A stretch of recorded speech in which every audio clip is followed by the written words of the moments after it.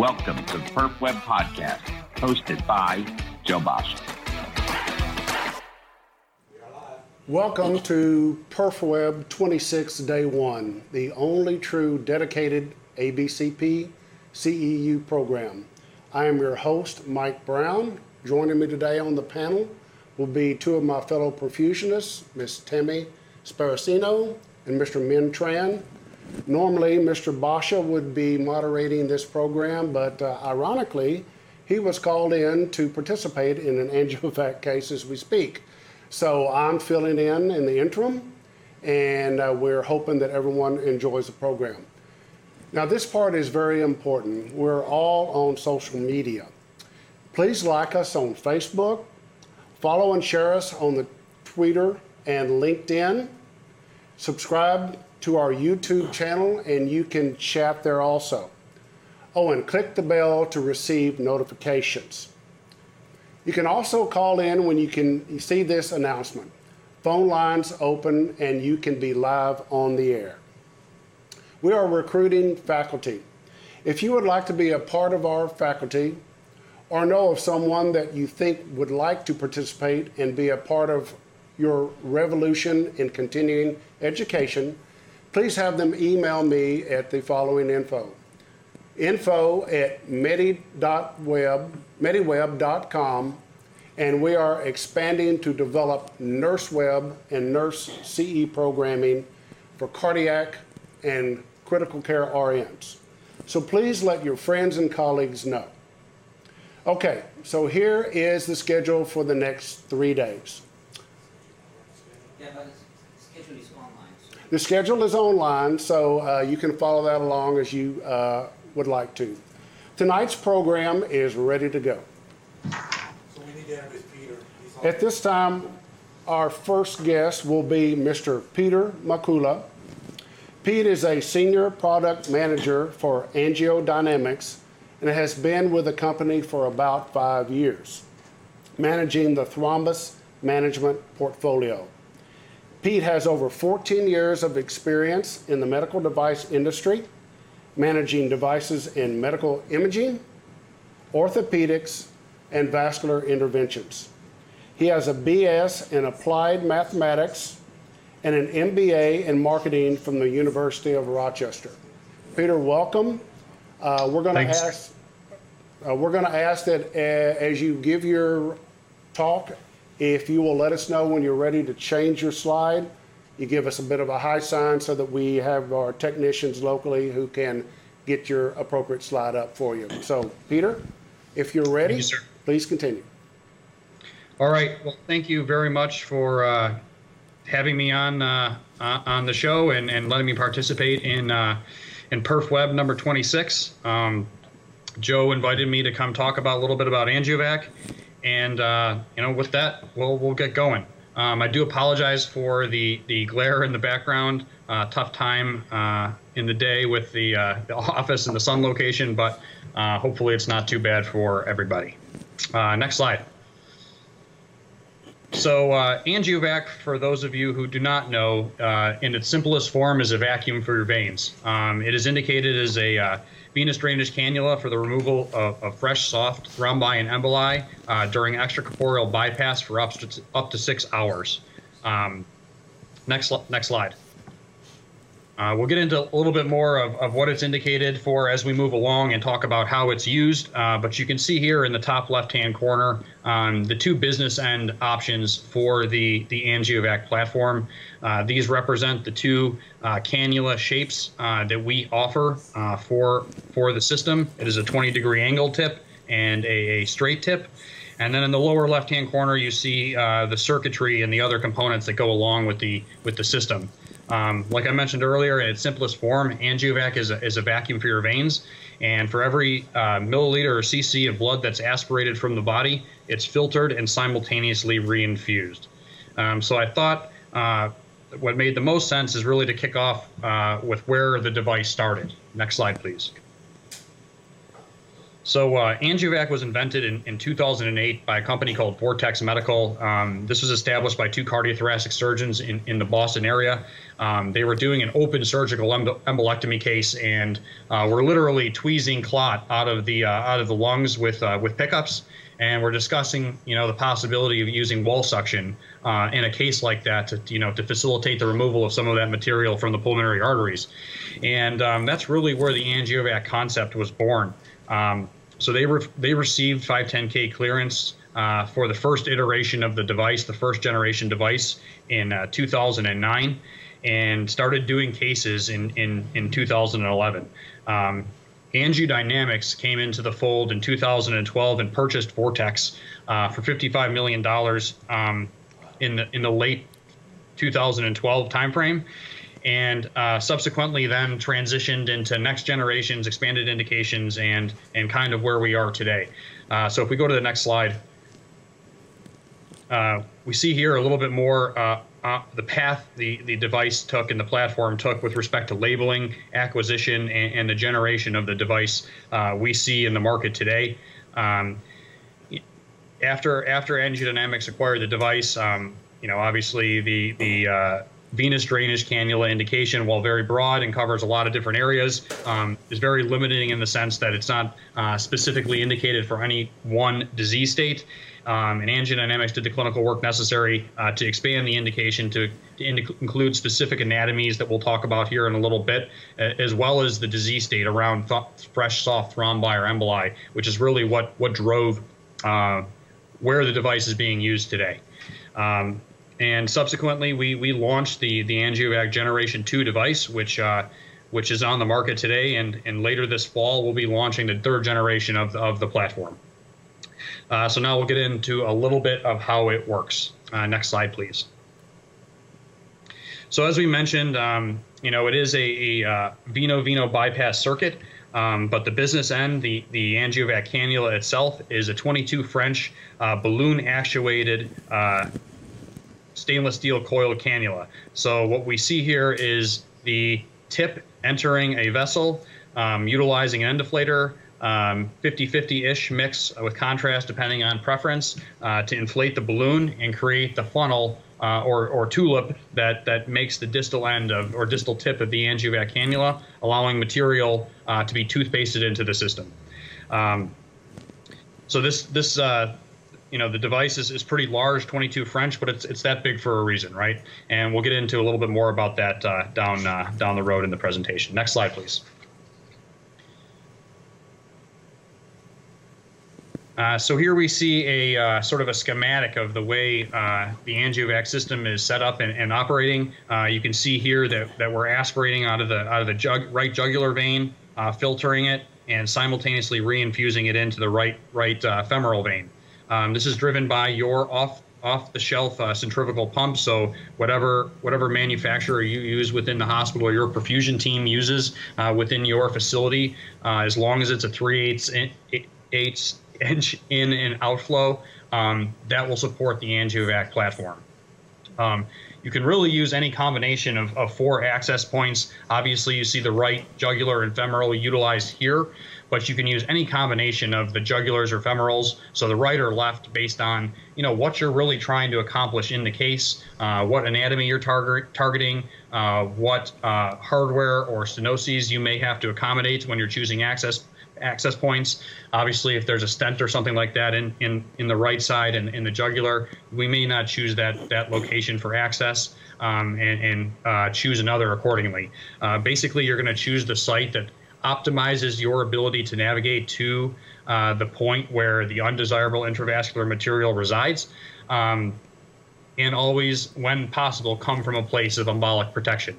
And what I mean by that is simply that if the material you're trying to remove resides below the right atrium and IVC junction, you'd likely come from aspiration from above to protect any material from slipping past the cannula and embolizing to the lungs.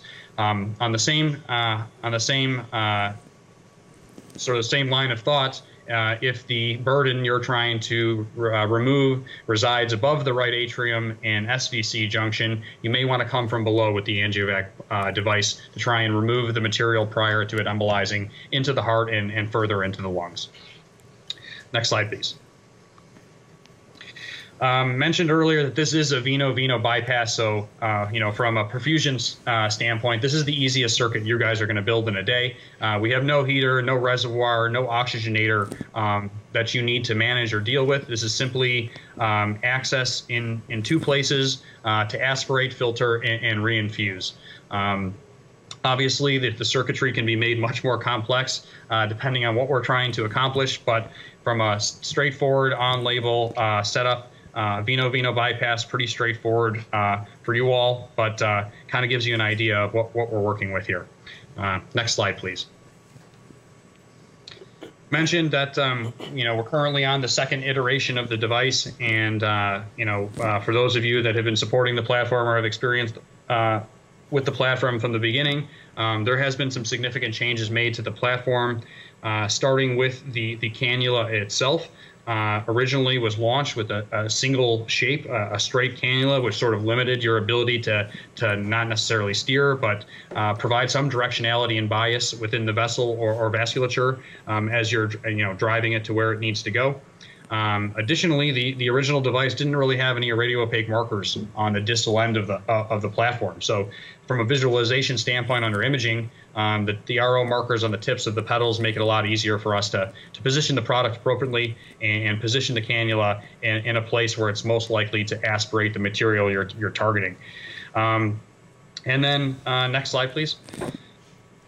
From a circuitry standpoint, added a true over-the-wire Y adapter, which allows, obviously a much safer deployment of the system as we use the rail system to navigate and drive the system where it ultimately needs to go. Next slide, please.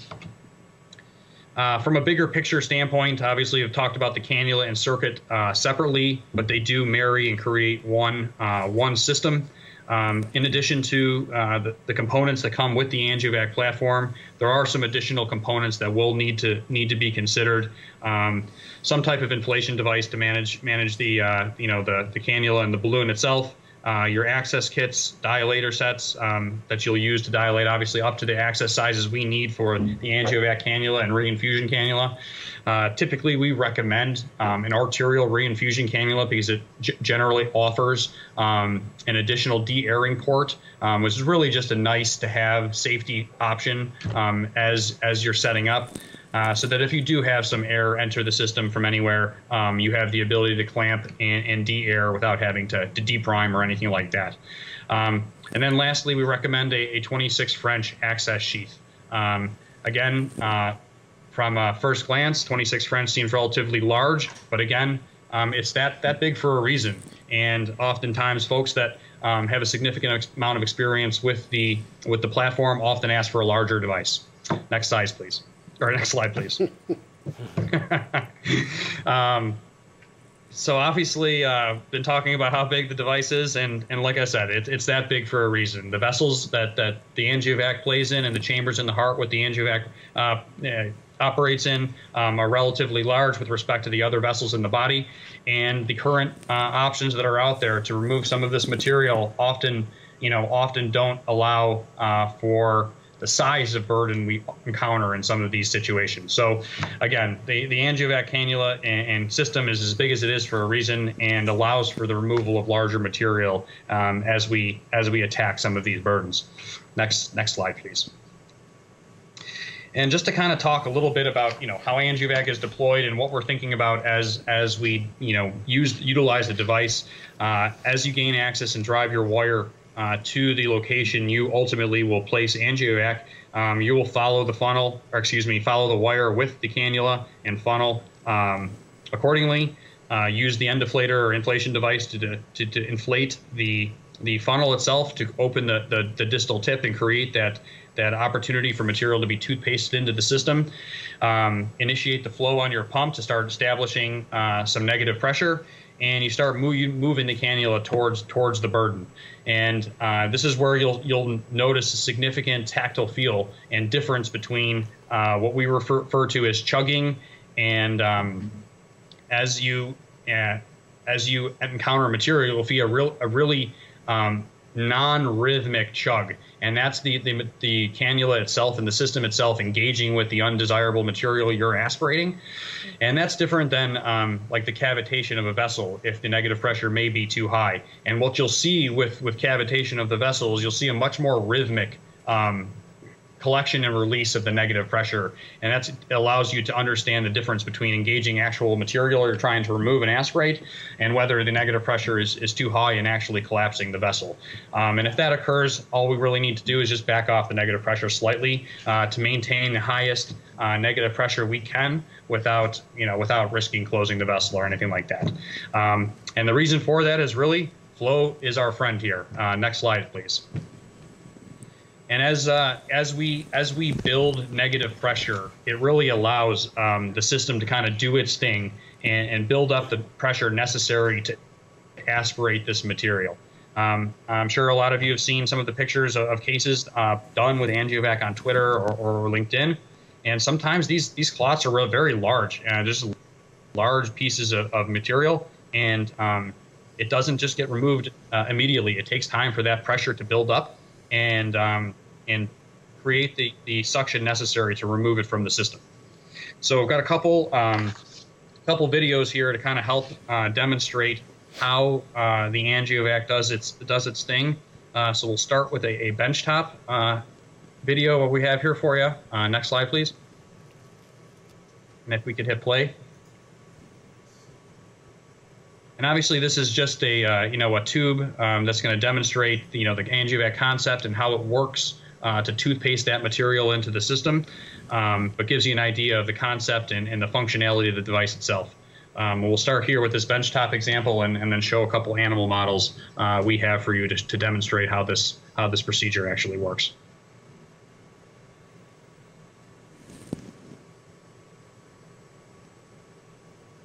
And obviously, the larger pieces took a little bit more work as the material got conformed to the inside of the funnel and ultimately then went. As we encountered some of the smaller pieces after the large first chunk was taken, obviously aspirated much easier and kind of flew out of there relatively quickly. Next image, please. So this is a sheep model actually. From a little while ago, but does a very good job of demonstrating the functionality and sort of how Angiovac works when it's actively engaged with a clot, and how it sort of works to pull it in further. And then we'll take a look at one that has more of a passive engagement that actually sort of catches it and brings it into the system, but gives you an idea of how these both work.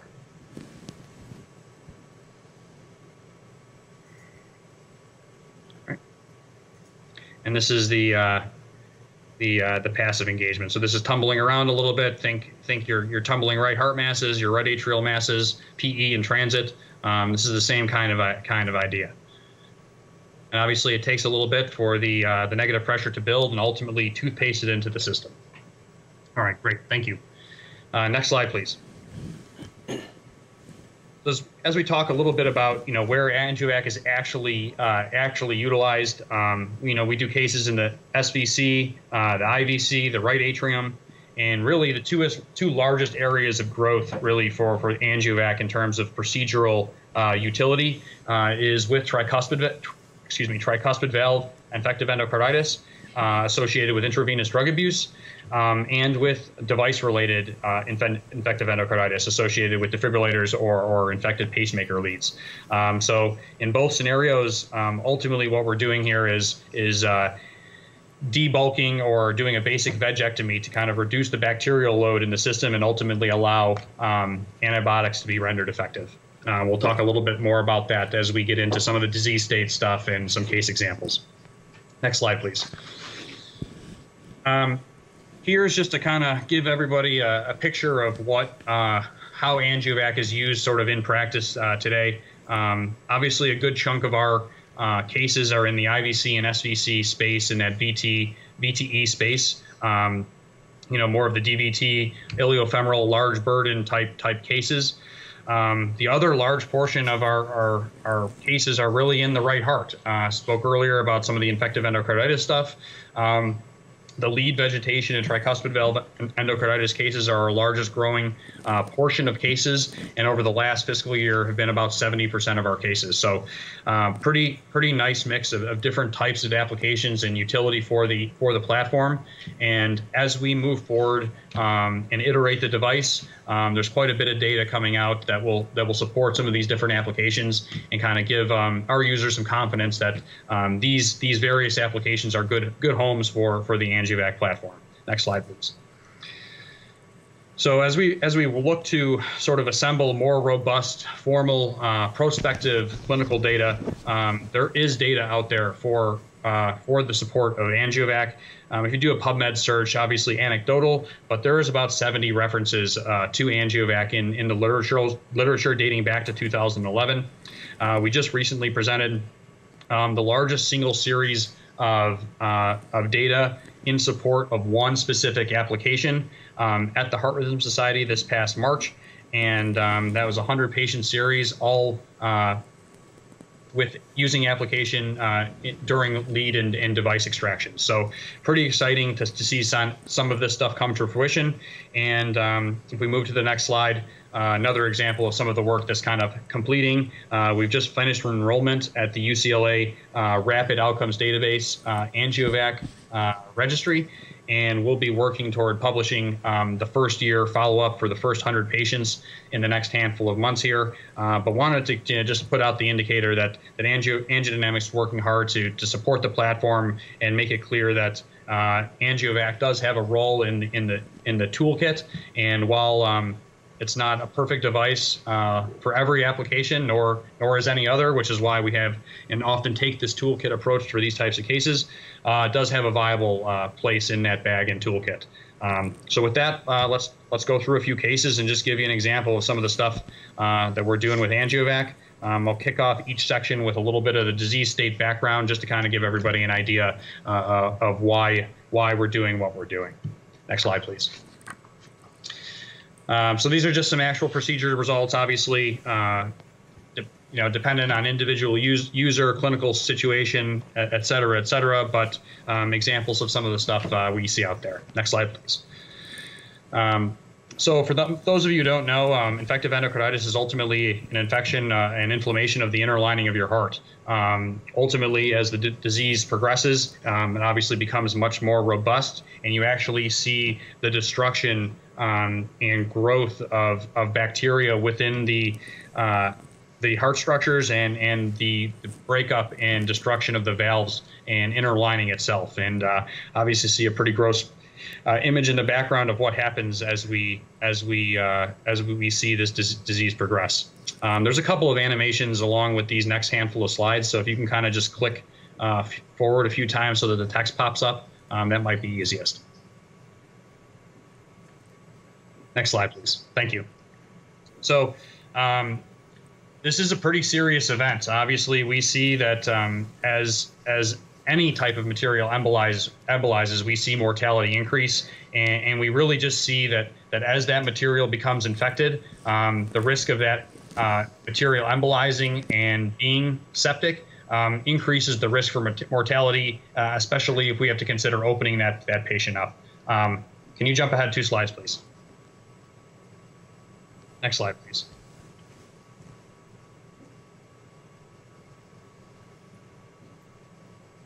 And if we take a look at what therapies are out there for these patients, every patient involved or suffering from IE will be prescribed antibiotics on some level.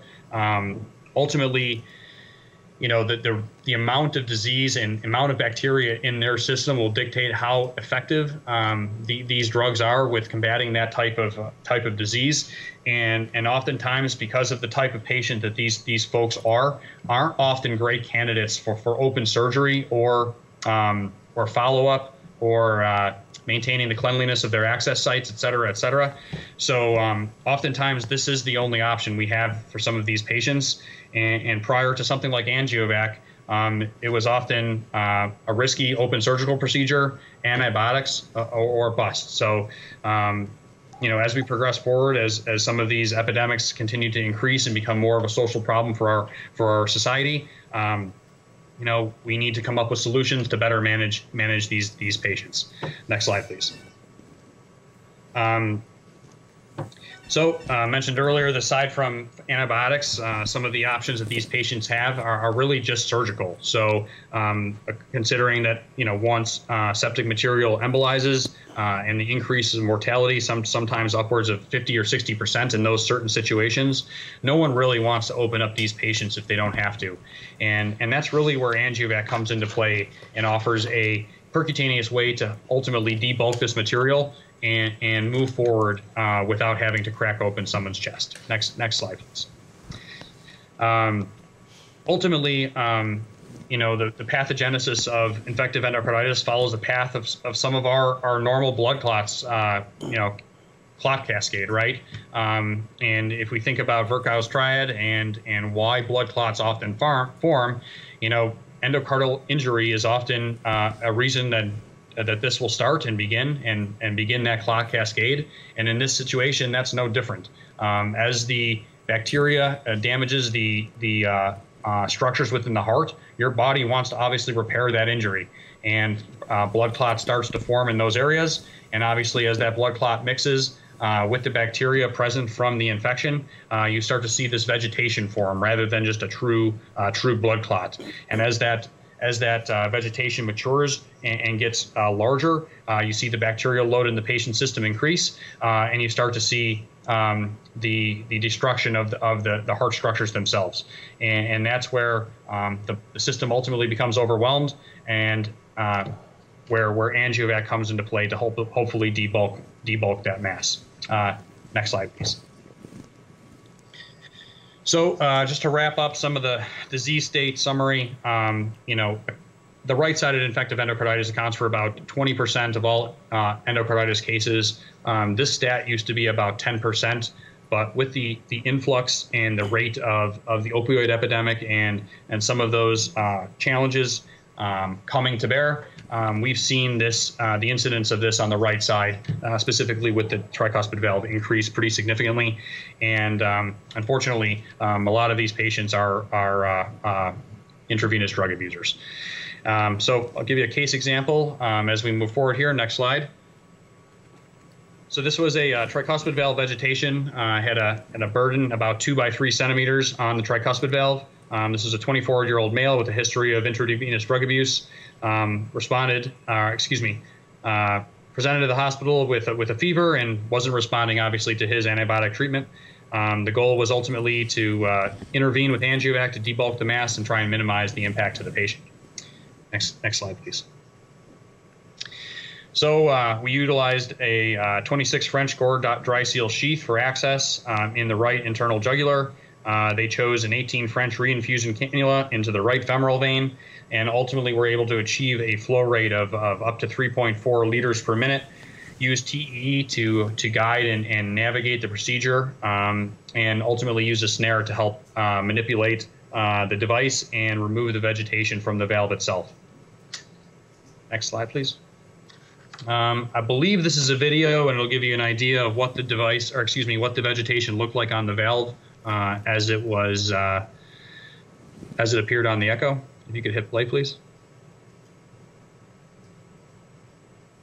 So you can kind of see the burden sort of flapping back and forth across the valve, back and forth, sort of prolapsing in and out of the right atrium and right ventricle. And we're able to get in there with Angiovac and ultimately debulk a good portion of that material. And you can see what we were able to remove on the next slide.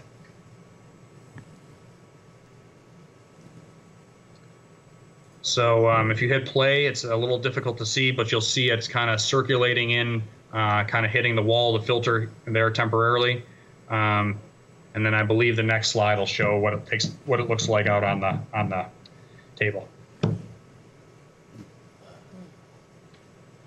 So ultimately only a few centimeters in size, very different than the type of burden we pull out with some of the large DVT burden iliofemoral type cases, but making it its impact nonetheless.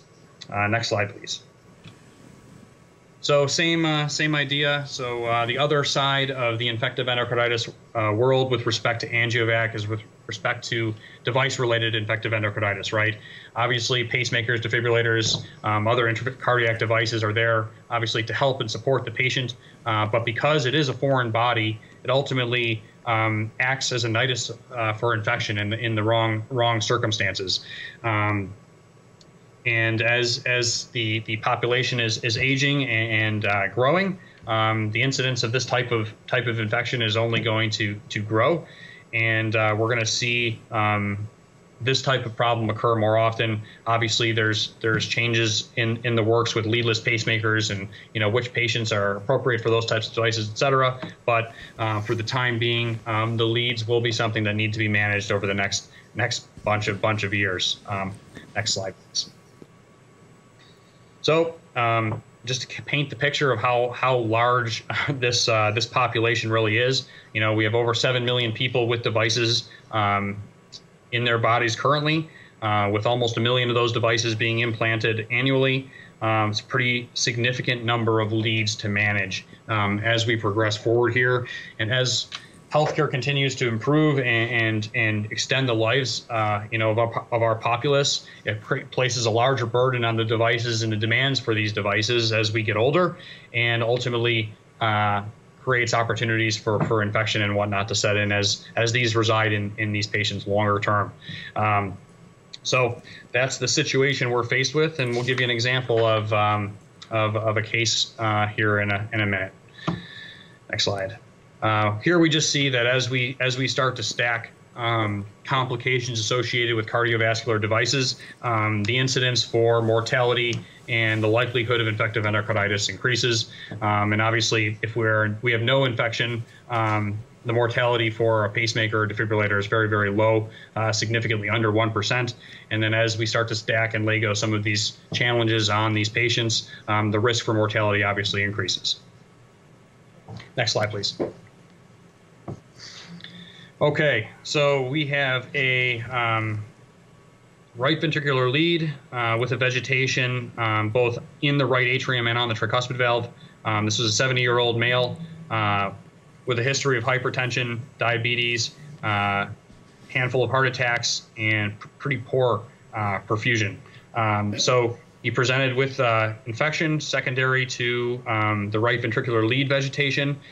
Access was done with a 26 French Gore dry seal sheath in the right IJ from the neck, and a reinfusion into the left IJ. Obviously, imaging via TEE again, and a flow rate of up to 3.5 liters per minute were achieved, and they were able to manipulate the cannula to about 45 degrees to help target the vegetation that they were going after. Next slide, please. So we see here you can see the lead in the general middle of the image there, and sort of the burden kind of tumbling a little bit just north east of it as it's tumbling around in there. Next slide, please. And we can see here what was actually removed from from this patient. Looks like a little bit of a cast of the lead itself. Obviously, as we manage these patients historically, as we look to do some of these extractions, the historic pull and pray methodology would often just embolize this material into the lungs. And with the advent of procedures like Angiovac, we don't need to do that, right? We can park Angiovac in place as we're performing these extractions, whether utilizing another lead extraction tool to help free the lead from this material or not. But we can use tools like Angiovac and some of the other aspiration devices on the market to help facilitate the removal of this material to avoid sending it down to the lungs. Next slide, please. Are we doing okay on time? Yes. Okay, great. Yes. So as we take a look at some of the other types of cases that Angiovac is used for, and really where the utility of the device really originated, is in the large vessel VTE type cases. So we'll talk a little bit more of those types of encounters and start it with an inferior vena cava case. So this was a 34-year-old woman, two weeks postpartum. She presented to the ER with chest pain after she was found down by her one of her children at home. So the chest CT showed bilateral PE with clot originating from the right pulmonary artery, 3 to 4 centimeters from the bifurcation. So an additional scan showed that there was a large thrombus with attachment to the uterine vein, and a very risky candidate for thrombolysis. The risk is that we lyse the patient, and then the large burden attached to the uterine vein was broken off in a particular piece, and then ultimately traveled and potentially exacerbated the problem already occurring in her pulmonary arteries. So we see in the next slide what that looks like in her IVC. And it's a pretty dark shadow in the middle there that represents the burden. And we can talk a little bit about what was done in the case on the next slide here. So a temporary filter was placed suprarenal to protect the risk of knocking that loose. Access was done from the right IJ for aspiration, and for the right femoral for reinfusion, and utilized the left IJ for the retrieval sheath for the temporary IVC filter. Ultimately, the physician utilized a balloon to bias the cannula to one side of the IVC to help direct it to the burden.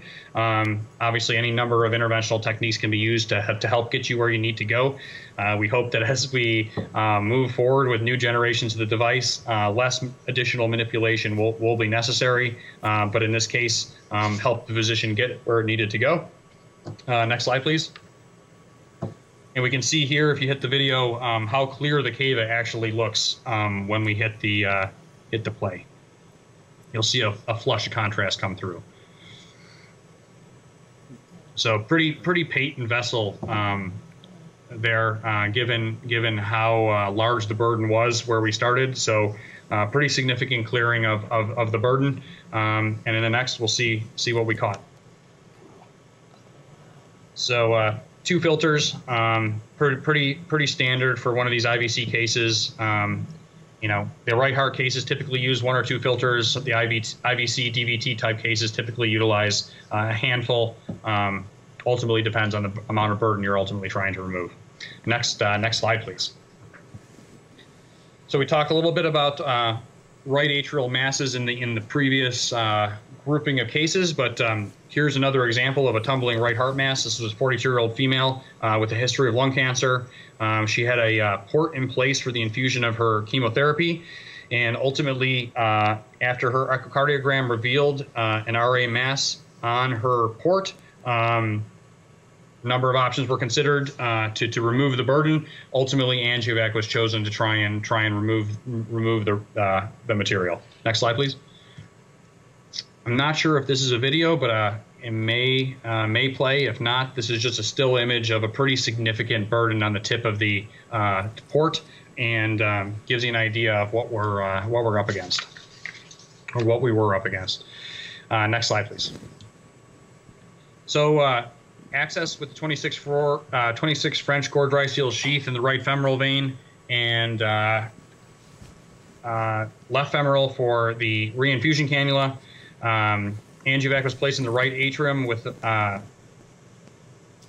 attempts to remove the material. After the physician realized that the material was pretty adherent to the port itself, they utilized a snare to help lasso the material from the port and ultimately pull it into the Angiovac system while it was on pump. In the next image, you'll see the post image and a pretty clear chamber of the heart.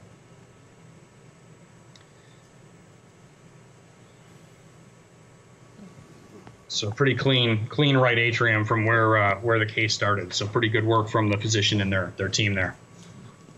And then next slide, we get to see what it looks like in the filter and then on the table. All right, next slide, please.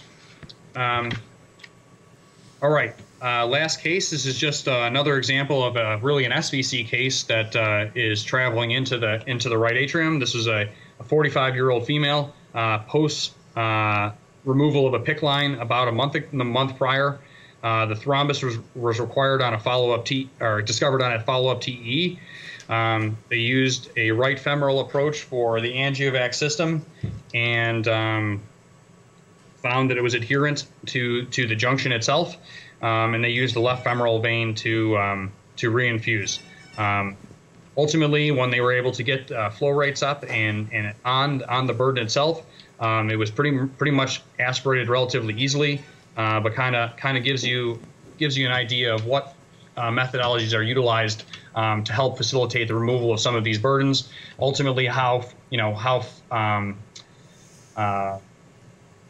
mature, how attached, and how malleable the material is ultimately dictate how easy or difficult it will be to remove the device or remove the material, and helps assess the patient in general and whether Angiovac is the right device or whether one of the competitive tools are more appropriate for the patient. And ultimately, you're choosing the right tool or club from your golf bag to try and hit the shot you need to hit.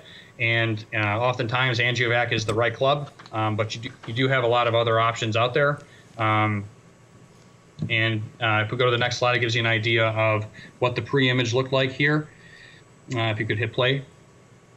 With that guy tumbling around, but attached at the junction. And then if we go to the next slide, you'll see what we were able to catch. So that's what I actually had for you guys today. If you had any questions, happy to answer them. But if not, I believe we're transitioning into a hands-on demonstration. And with that, thanks again for your time. Let me know if I can do anything else to help you guys. Thank you, Peter. Thank you, Pete. We appreciate it. I've got a couple of real quick questions if you have just a minute. Yes, sir. Considering that this has to be done on a fluoro, I'm assuming most of these cases are done in the cardiac cath lab or some type of a yes, room. Yes, sir. Great question. Typically, these cases are done in the hybrid room. Yes. Just because it gives us the best ability to optimize the available imaging with the specialties that need to be in the room to support these types of cases. So in a perfect world, the cases are typically done in a hybrid suite. And last question from me, and I'll give it to my colleagues. With this intervention, are you finding who takes control of this? Is it usually the cardiac surgeons, or is it the cardiologists, or someone else possibly? Great. So very interesting answer there. So ultimately, it depends on what application the facility is intending on using the device for. So if it's generally more of a VTE focused use of the device, more for the DVT, iliofemoral, IVC type cable cases, it's typically owned by vascular surgery or interventional radiology, and obviously as perfusion is involved, cardiac surgery is often there to support the use of that resource, but also be there for cardiac backup if any complication should occur.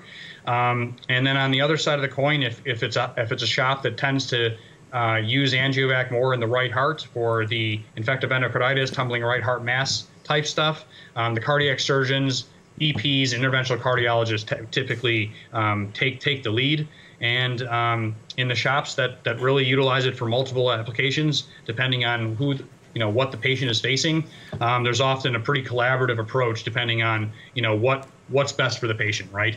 If it makes sense for cardiac surgery and interventional cardiology to tackle it, so be it. If it's another combination of those specialties, sometimes that works also. Excellent, Pete. Thank you very much. Yes, sir. Any questions from Tammy or Min? I actually have one question. So the cannulation seems like it's probably standard procedure. Is there any additional training that someone who's interested in doing this, a cardiologist or cardiac surgeon or a vascular surgeon would need to do? Do you provide some kind of training for that? Sure. So a couple things here. Right now, every single case that we do out in the field, we offer in-person clinical support for. So as as facilities or physicians and teams prepare for these cases, we offer a clinical hotline that they can reach out to, provide images to, speak with one of our clinical specialists so they can collaborate on the best approach for the case and help assess whether it is an appropriate use for Angiovac or not. Ultimately, we want what's best for the patient also, and if we don't believe that it's an appropriate use of Angiovac, or we believe that there may be a different approach that's more suitable, the Angiovac clinical team will recommend as such. And in addition to the clinical support on site for the actual clinical cases, when they show up to do that case, they will in-service perfusion, surgical techs, nurses, any other support physicians that will be in the room to help prepare everyone for how the case typically will go. And then from a training standpoint, we do offer Angiovac physician training. We typically hold about 4 classes a year regionally around the country. And if anyone is interested in those opportunities, we'd be happy to provide Joe and your teams the appropriate information so that we could offer that resource to you and your teams. Okay, thank you. I had a question. So, how many different type of different size for the access retrieval cannulas, Angiovac cannulas, do you offer? So we only actually offer the one size Angiovac cannula, which is a 22 French cannula in the 20-degree tip or the straight tip. From a reinfusion cannula standpoint, you could utilize whichever reinfusion cannulas you utilize at your specific hospital. There is no one specific manufacturer that makes one that's better or worse than another. It's all preference. Typically, though, you're dictated by flow rates, right? So if we're aspirating at 22 French, as close to 22 French back in optimizes your flow rates. So we typically recommend something in that 18 French range, but we do cases with 16 and 20 French reinfusion cannulas on a regular basis. Okay. Thank you. Thank you. you. Appreciate it, Pete. Thank you very much. I'm not sure where we are in the program right now. Should we? Want to do the demonstration? Okay, sure. Are we ready to go straight into it, or do we take a break? I just don't have a schedule in front. Go ahead and go into it. Okay, sounds good. All right. Thank you. Thanks, Pete. Thank you, Pete. Okay, we're back live in the studio. We have the circuit set up. You can utilize the circuit with any type of a centrifugal pump. We're using an old Delphin today, old timer, but seems to work okay. That's right. And what we have here, we've got men with our cannulas, our extraction and our perfusion cannulas. And what we're basically going to do is we're going to go on basically VV ECMO with this. So what we're going to do, you can see the lines that come out. We're going to have this vessel representing our patient and his vascular volume. We're going to draw the blood with negative pressure into our filter here. It's kind of hard to see the filter, but it's a graduated filter on the inside of it. The volume will come in and, of course, go out the bottom, making our VV loop. And as we get started on that, then we'll show you how the unit will function with drawing the clot out. So I'm going to go ahead and start our pump. And man, you just keep that down in there good. I'm going to go start at about 2 liters.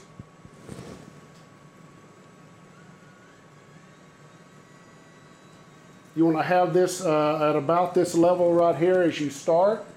And this way, what we've got is our circuit ready to go. And this is basically, as you said about VV ECMO, this gives you a chance to get all of our prime out of it and everything and good to go. When you actually put the extraction device on the clot, what you're going to have to do is to make sure that you turn on your pump flow very, very high from your centrifugal pump and keep it high. What you do not want to do is lose traction of the thrombus, and all of a sudden it would become a just a free-floating thrombus. So once you have the clot snared and ready to extract it, do not turn your pump off, because that negative pressure vacuum is what keeps that clot on the end of that catheter. Okay?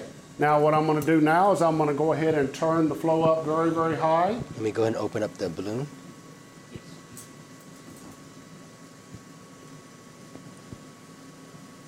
Oh, you might have to turn the RPM down a little bit, Mike, I think. It's not opening. Man. But the pedal's supposed to open. Are the pedals open? Yeah, don't, make sure you don't bring it above the water line. Go ahead, can you, so I'm holding it in.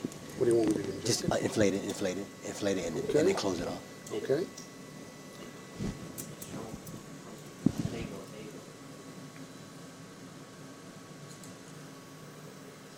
go. All right, you should be ready to go. Okay, you ready to turn up RPM? RPMs are all the way up. All the way up? Okay?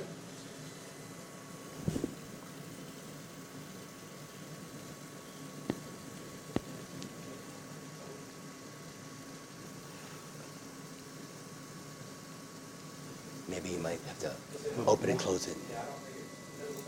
Yeah, it's not open. Inject it in. Yeah. Or maybe putting air and close it. Yeah, I think you might have to open it. What was that?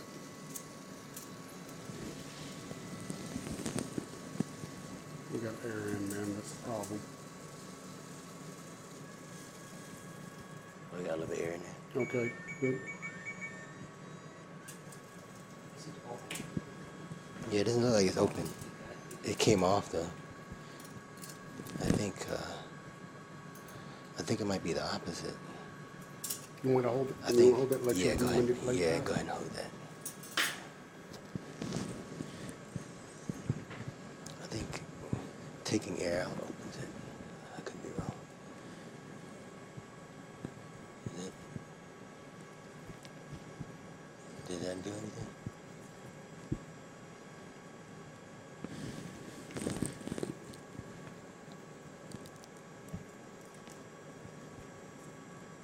Just not getting enough vacuum back up through there.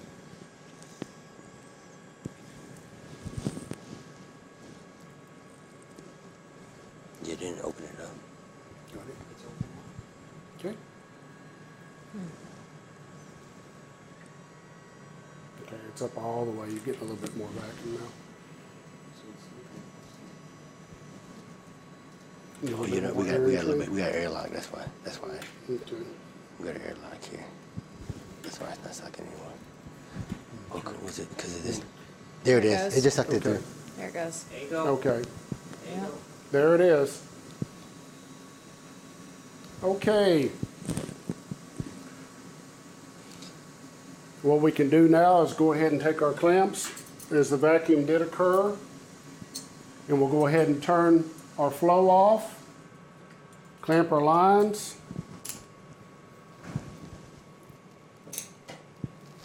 And as you can see, we've got all of this volume of stuff in our filter. And that would be a successful Angiovac case right there. Happens very, very quickly. Doesn't take long once you gain access and have everything running. And what you can do afterward is you can separate the filter from the lines, and then you can utilize that and put it out and take your pictures that you want for documentation.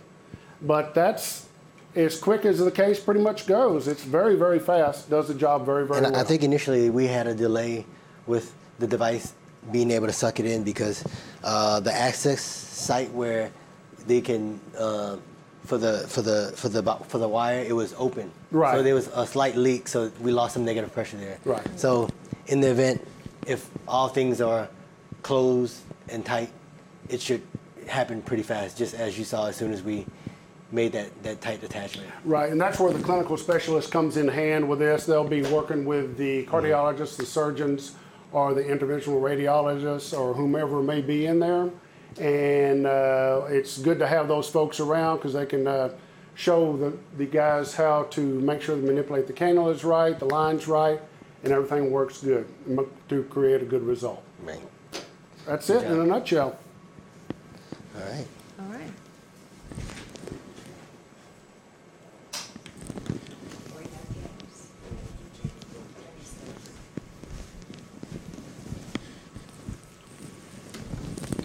At this point now, I'm going to go ahead and introduce Tammy Sparacino. She is once again a perfusionist with our company, and she's going to present her material at this time. Hello, everyone. I am going to be talking about sternotomy versus minimally invasive surgeries.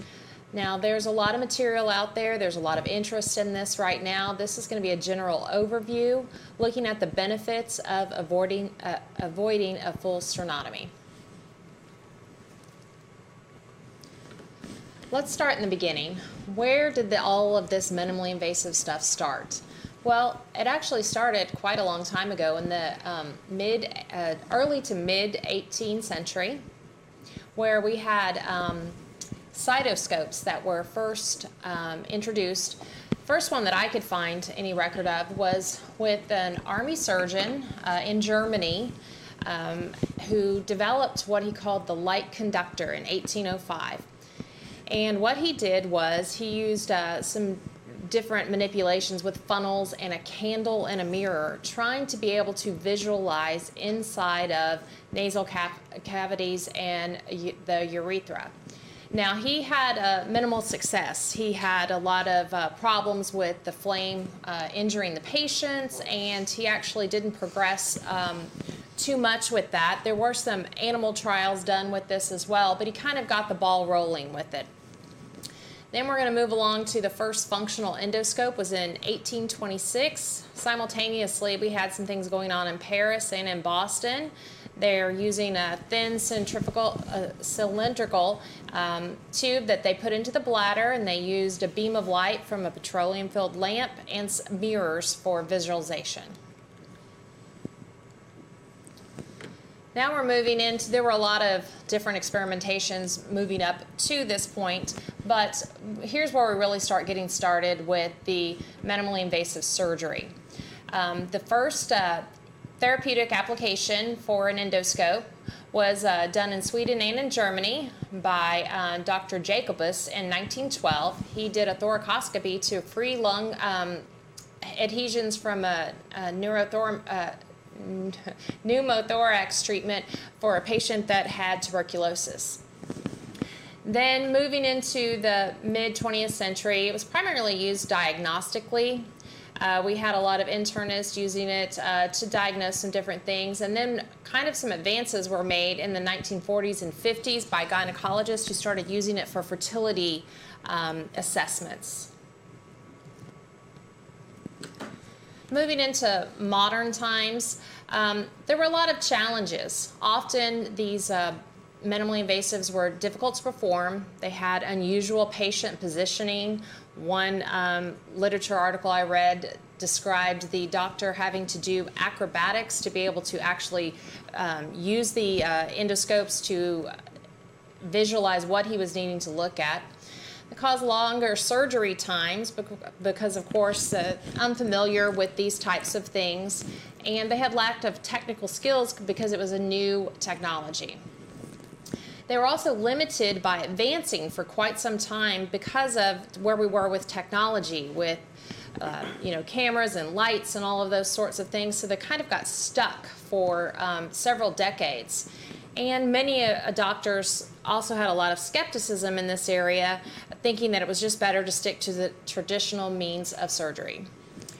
Now, in the 1980s, there became a huge growth. We had huge advances in technology. We had digital cameras with video imaging.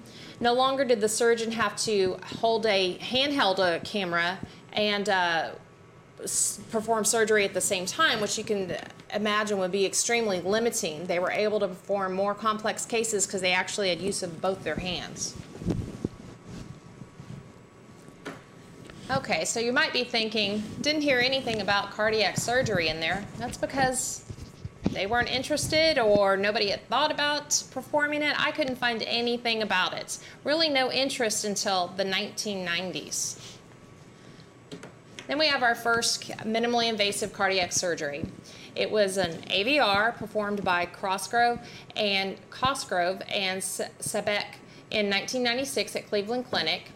They used a 10 centimeter parasternal incision, femoral cannulation. They determined that it was success and very beneficial. They described it as a simplified technique. It was much quicker opening and closing the chest, and they had good surgical exposure. Just a little review here. So on the far left-hand screen, that's of course the traditional sternotomy. It's 8 to 10 inches down the breastbone. Then we've got the right thoracotomy, mid-sternotomy, and that can be in the upper portion of the sternum or the lower portion of the sternum, depending on what kind of surgery is being performed. Then we've got the thoracotomy. In this case would be a right thoracotomy, minimal incision. That's usually about 4 to 6 centimeters. And then all the way to the right, we've got ports where robotic surgery can be used to visualize for the surgeries. Talk a little bit about the benefits of minimally invasive versus a sternotomy. First off, something a patient is often very interested in is there's cosmetic benefits. It's smaller incisions, smaller scars, which of course leads to less pain. There's lower risk for infection because we're not having to go through the sternotomy. Lower risk for bleeding. There's less use for blood transfusions. They have a shorter hospital stay, which is always desirable to them. There's decreased financial burden from their length of stay and for their aftercare. Shorter recovery, it's 1 to 2 weeks for a minimally invasive versus a 6 to 8 weeks for normal activities. And we have some hospital benefits. Now you'll see a lot of these benefits overlap, but they're going to be from different perspectives, of course. Overall faster recovery, hospitals see that as a benefit as well. It's going to free up some of their beds, and that leads to less time for infections, lower readmission rates post-operative 1 year, which is highly beneficial. Then there's all the cost savings. There's reduced cardiac imaging, reduced laboratory tests, lower use of blood products, less time in the ICU, shorter hospital stay, and overall reduced staffing resources.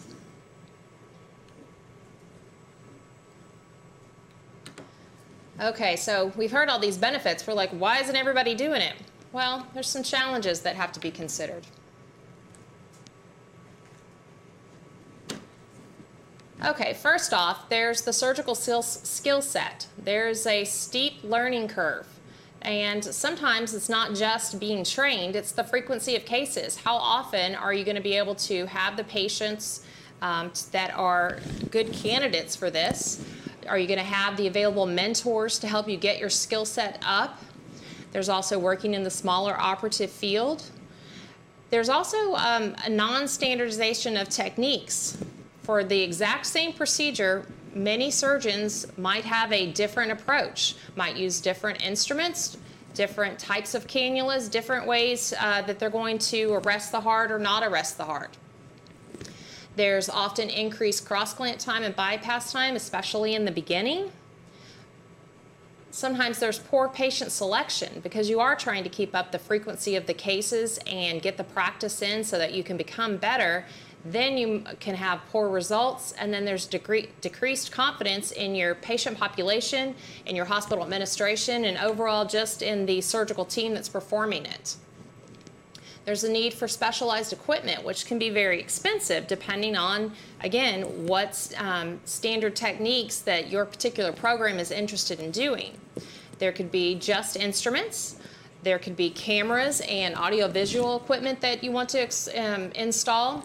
There could be the need to develop a hybrid room. Maybe you already have a hybrid room, but it's being used by cardiology and vascular teams. So now that's you're going to have scheduling issues and so forth. Okay, so our key points. What are we going to do now? Well, we do know, according to the literature, that the morbidities and survival rate are the same. Many patients are becoming more educated about the surgeries that are being performed today, and so they're going to start requesting this sort of thing. The cost-saving surgical option for hospital and patient is going to be desirable on both sides. And overall, it can provide a quicker recovery for these patients. These are my references. Thank you. And I thought we'd open it up to discussion. We've all had experience with minimally invasive surgeries, especially in the last couple of years, and I want to talk about the experiences that you've had with them.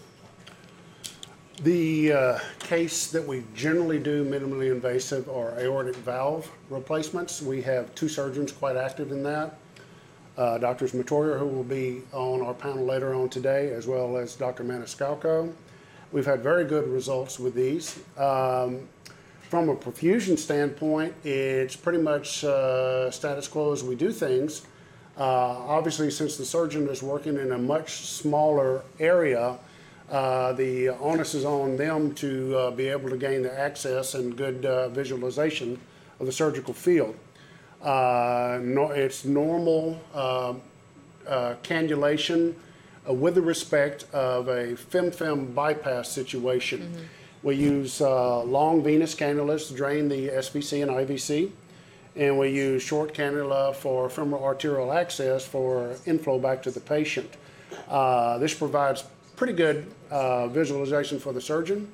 And then as they make their small incision and they get all their instrumentation in, they use our specialized instruments for not only the extraction of the old valve, but placing the seating and putting in the new valve also. Standard cardioplegia tends to occur. Our guys like to use direct osteoperfusion of cardioplegia that helps them along the way. And really, it's a very nice procedure. Patients really appreciate the end result, too, with having a much smaller incision. What do you think some of the challenges are that you've encountered? One of the things is just to make sure, like you would do for any type of a fem-fem bypass, is making sure you get good return back, venous return back. That's always a bit of a challenge. You will also notice in most of these patients we do hypothermia down to about 32 or 30 degrees, depending upon the surgeon. And what you see upon rewarming are sometimes some challenges toward draining the patient. But manipulation of the cannulas, good volume and good flows from the pump circuit tends to alleviate most of those. As we don't have a camera in our room to actually see when the heart gets, quote, overloaded by the surgeon, we depend upon them to say we're getting a little full or we need for you guys to increase on the vents a little bit more. But other than that, works out very, very well, very well. I agree. That's the main challenge I think I've had as well, is just the venous drainage. Often because they have they're going femoral, they're going probably a little bit smaller than maybe what we're used to for drainage, and so employing vacuum, I think, is absolutely necessary. Absolutely, I agree. I think that seems to be probably the universal kind of challenge thing that you run into is just drainage. You know, flooding the surgical field. He already has a small surgical field to begin with, and hopefully getting good arrest, so you're not having to stop, because those cases will absolutely end up being longer, probably cross clamp or pump times versus your normal standard case, and depending on how intense the procedure is and what they're doing for straight AVR or MBR. Well, and I think that too, depends on the experience of the surgeon. Absolutely. Of course, the more often they're able to do these cases, the quicker they're going to get. I know in my previous employment, we did mitral valves and aortic valves very regularly, yes. But, we had a surgeon that did these all the time. This was what he did every single day. And so it was very quick. And, the more you get to do it, the more skilled you often become. But the number one complaint was always drainage. Always drainage, yeah. It just stands to reason.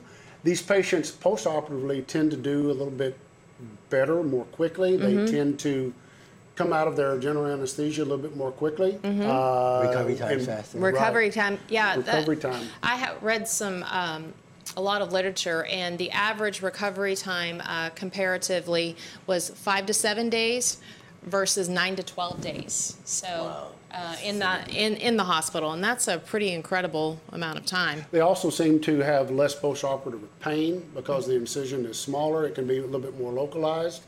And they tend to pop off the vent a little bit more quickly too, from what I'm noticing. Yes, usually within a couple hours is what they try to do. So, That's great. yeah. Okay. Any other questions? Discussion? No?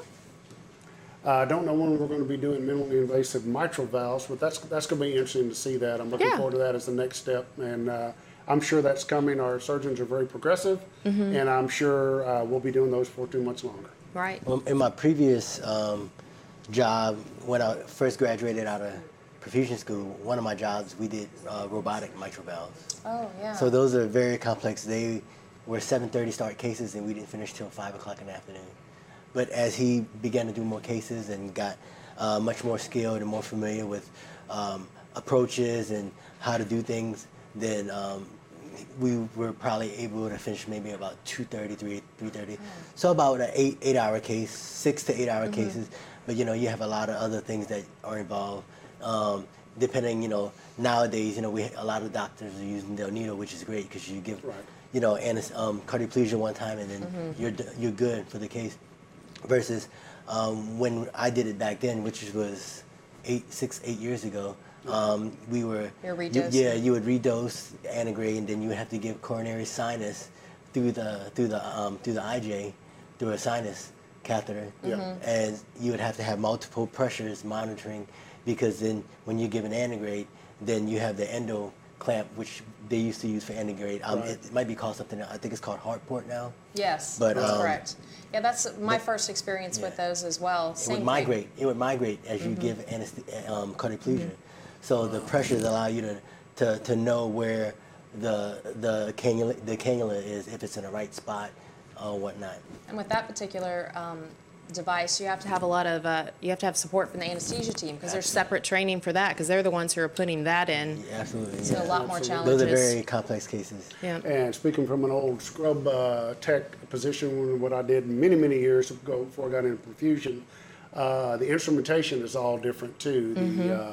The sternal retractors, which are not sternal at all, they're mini sternum, or they're specially made just for the thoracotic approach, and as well as the cross clamp, as well as all of the instrumentation for putting in the sutures is completely different. So there's a little bit of a learning curve there for the surgeon too, to get used to all those things. And I just don't see how they do it working in that tight space. It's really, really difficult, but they're getting really, really good at it. So, and they're a good diversion and a little bit different way of doing things that you've always done with the traditional AVR with sternotomy. Well, you have all these companies now which are, developing and innovating all the new technologies and different instrumentation for these minimally invasive procedures, from what, you said started 1990, was it 96. 96.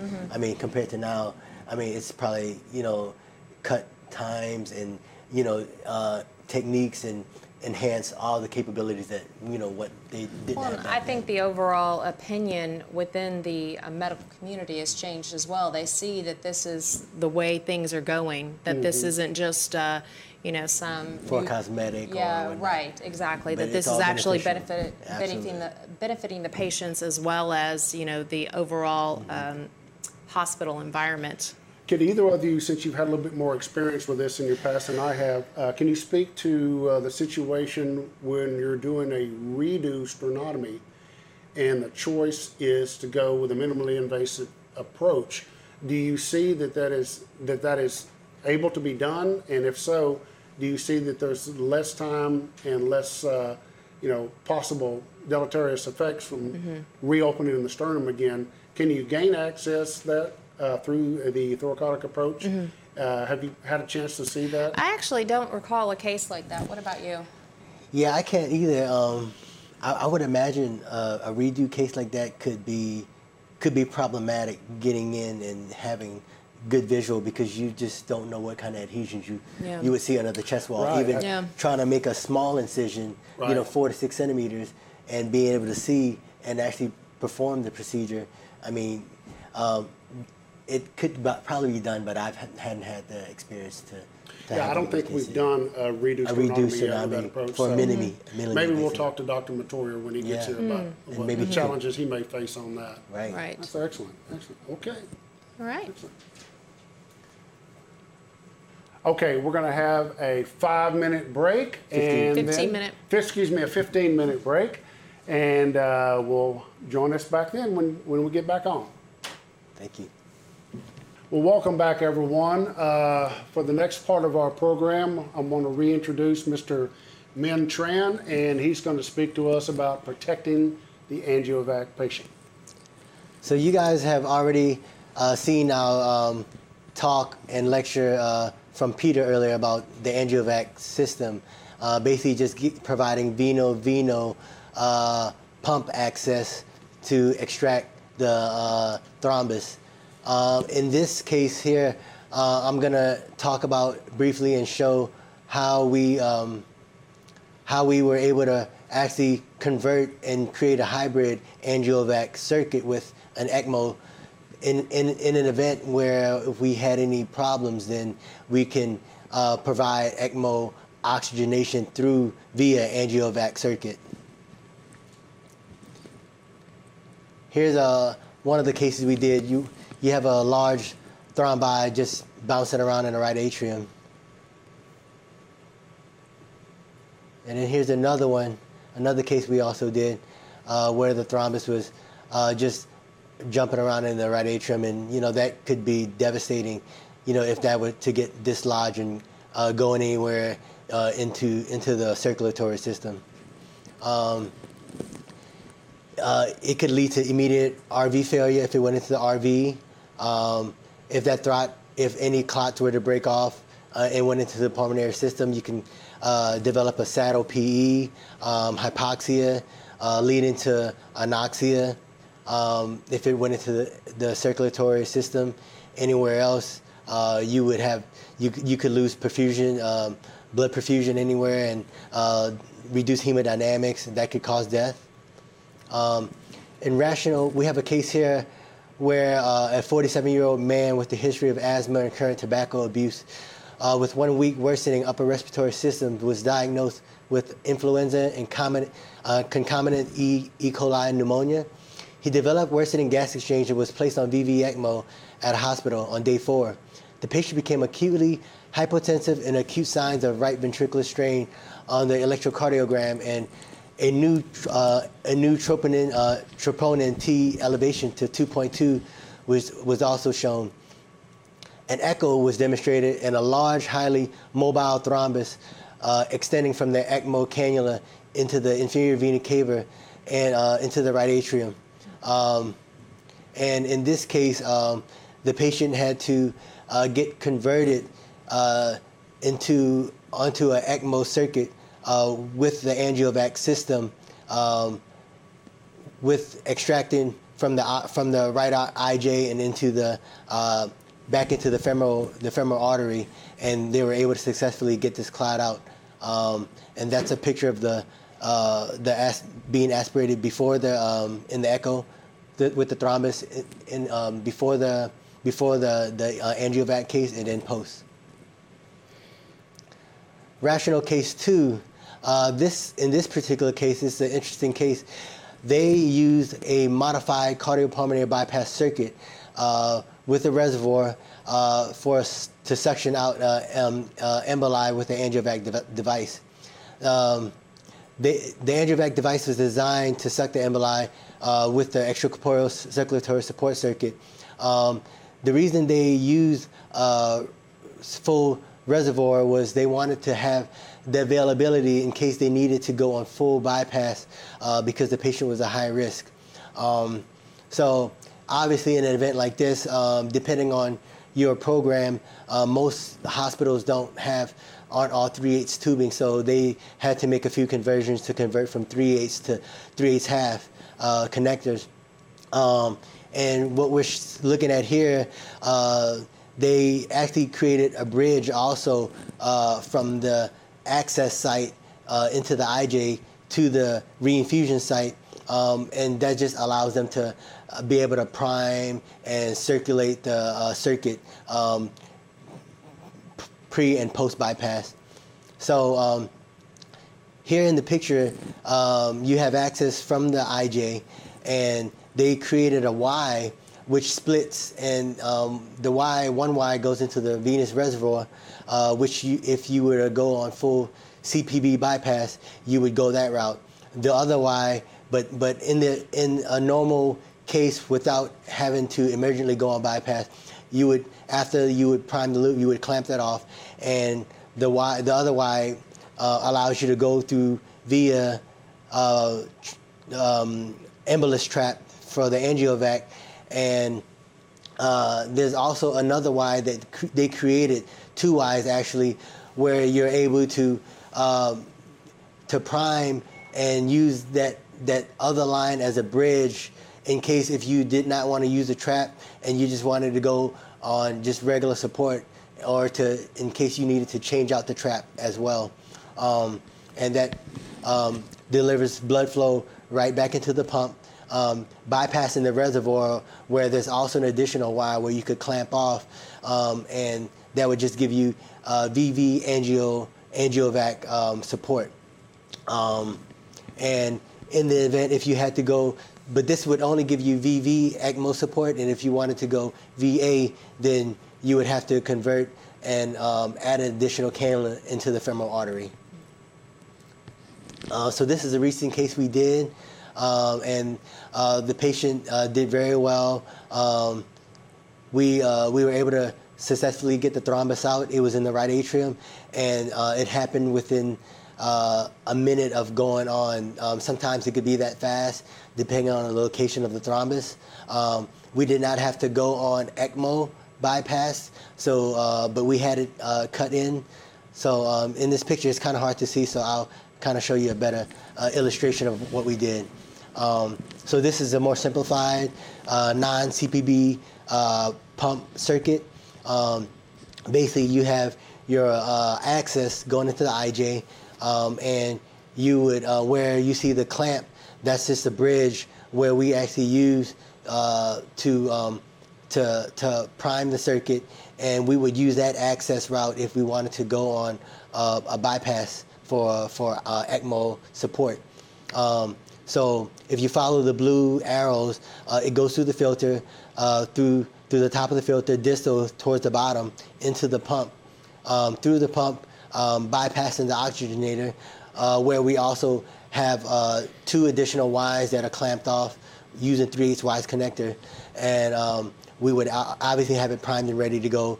And if you follow the arrows, that'll lead you right back into the femoral artery access site for a normal Angiovac VV circuitry. And here it is again. This is showing you where we actually, if we had to go on ECMO, VV ECMO, we have already clamped off the Angiovac site, and now we're going ECMO support. Actually, this is actually still allowing us to do VV ECMO, but still debris at the same time, simultaneously. So as you can see, we still have the clamp along the bridge distal to the bubble, the trap filter.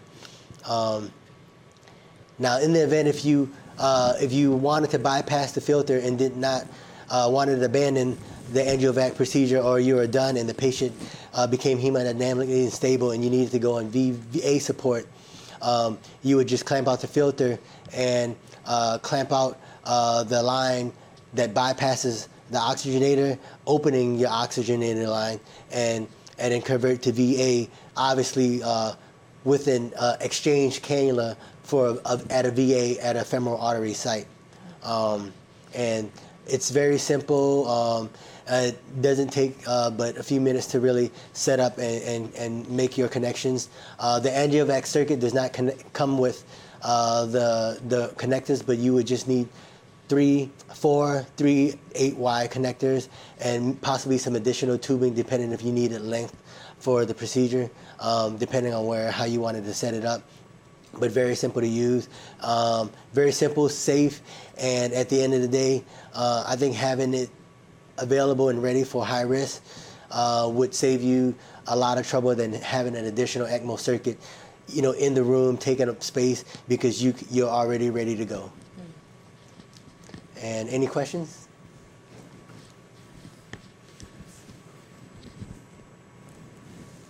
some really good. Thank God for the 3H Y connector. Absolutely. We would be out of business if we didn't have that. That's right. That jewel. Let me tell you.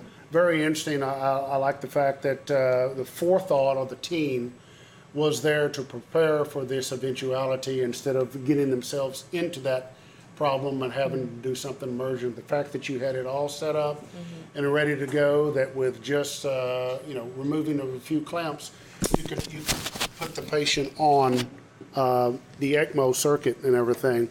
Very, very good. Should you have to also, good thing about it is, if you wanted to go via ECMO, as soon as you got a arterial cannula in, it's just another quick connection right into there if you had to. So it wouldn't take long to put them on VA if you decided that's what they needed in the quick post-op period. Great. And a lot of times these patients, we'll typically anticoagulate them, as if, it's an ECMO case or a bypass, a small bypass case. So you could just get arterial access initially to begin with. If if you think it's gonna be a very high risk, and you're thinking you might have to convert, then you can get the access, leave the cannula in, and do the procedure. And then if once you get the clot out, you could just pull the cannulas and close the groin. Go from there. And I could see that being with our surgeon that we work with, and I'm sure Dr. Mettauer did this case, that he's so forward thinking that he would have done that. Right. He's a very careful surgeon and thinks of all the possible scenarios that could develop and go from there. Absolutely, you always want to be ahead of it and be prepared, because you never know with these cases. Both the few cases that I have done have been good, and I have not had to go on full ECMO support. So you haven't had to utilize? No, I have not had to utilize it yet. Great. But I've had it on hand and ready. So it's just a matter of changing your clamps and turning your gases on and initiating bypass and ECMO bypass, and you have full support. Yeah. You've probably done the most of these cases, man, the Angiovac cases. Have you ever run into a situation where the filter is not big enough to handle all the clot? I have not. The cases I've done, we've only had to use one filter, and I remember earlier. And that's a Terumo filter, right? Yeah, I think so. It is Terumo. Terumo. Yeah. Yeah. I remember earlier talking in Peter's talk. He's had to use multiple filters, but those for like DVT cases. Right. So I guess maybe the thrombi might have been maybe not all intact, possibly, or maybe sometimes they were in different regions of the iliac or the femoral, or depending on where they were getting the IVC or SVC, depending on where they were snagging the clot from.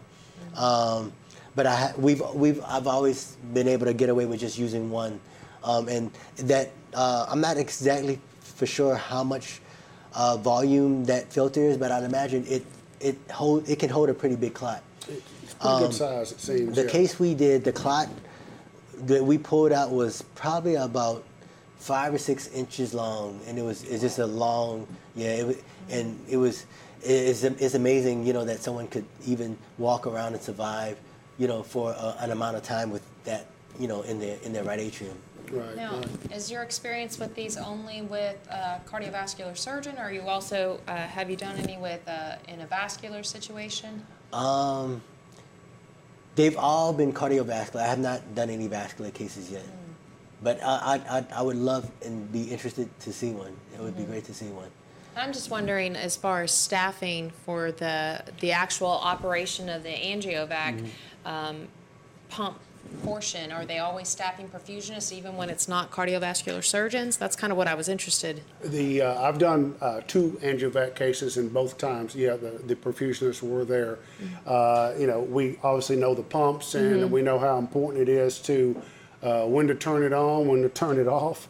And obviously, like I said in my earlier statements in the earlier talk, is once you have ensnared that clot, you do not want anything to come undone, or you don't want to stop your flows. You don't want to stop your flows because you lose that suction, and all of a sudden now you've had a clot that was fixed some way, somewhere. And now it's free. Now it's free and free flowing. Yeah. Right, absolutely. And you can imagine just the negative pressure that the pump creates, when you suck that clot out, imagine if you suck some of it and then it breaks apart. Breaks apart. And you don't want that. Now you get a bunch of bumps. But if you keep it going and if it breaks apart and you still got the pump going, the negative pressure is going to continue to vortex the clot into the cannula. Right.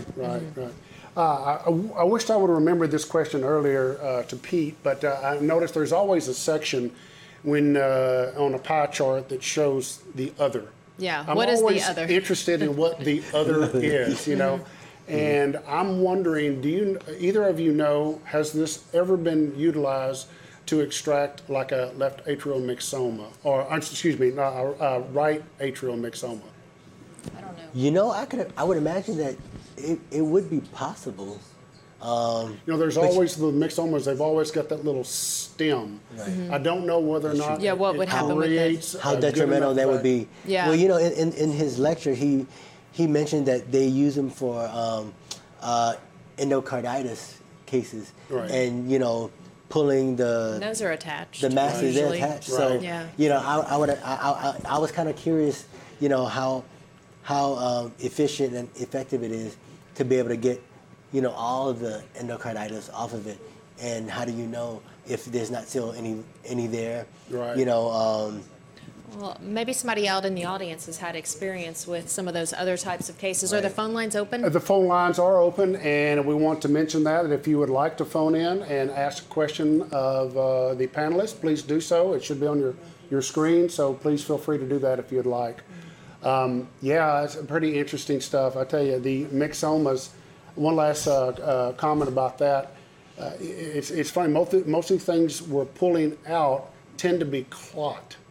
Not so much in the way of tissue. So I just don't know whether or not the vacuum catheter, extraction catheter, is set to be able to actually withdraw more of a fibrinous situation other than a clot. It's a question we'll have to ask. And I wonder maybe they the way it's designed and the way the thrombus formation is, and I'm not an expert on this at all, but maybe possibly because the thrombus is basically just a clot formation. Right. Maybe the way it cleaves or breaks off from whatever it's attached to makes it easier to come off versus where it does not damage the tissue of the heart, because obviously I was kind of thinking about that too, like pulling an endocarditis off a valve leaflet. Yeah, what kind of damage? Are you gonna damage the chordae or Right. So I mean that would have been a good question for Pete. Yeah, I wish I would have thought of it. I did not, but we can always reach him and we can get that question answered for us. Absolutely. Well, and then they also use it for pacemaker Lead lead removal. extractions. Infections too. Yeah. Right. So that's just a whole nother category of challenges that you may And it probably seems run like that's a really growing field with Right. those numbers that he said. Right. What was it, a million a year? I believe 1.4 if I remember my numbers. Yeah, 1.4, That's right. a lot of That's a people lot. with a lot of potentiality for these to develop clots and Well, you hear about it all the time too. I remember we've had a patient, I think, that we had to put on VA ECMO because they had some issues with the infective pacemaker lead, case. But obviously they didn't use Angiovac for that particular case. But the patient needed ECMO support post, hemodynamic instability and. But yeah, that's interesting that the growing number of the challenges and needs for the uses for having Angiovac for those cases. It'd be interesting if we ever see one or get to do one ourselves. Yeah, that'd be great. That'd be great. Okay. Yeah, we're trying to get Peter on the phone too. Oh, are you? Okay, wonderful. We're going to try to get Pete back on the phone to ask him some of these other questions, and we'll go from there. Any last comments, suggestions?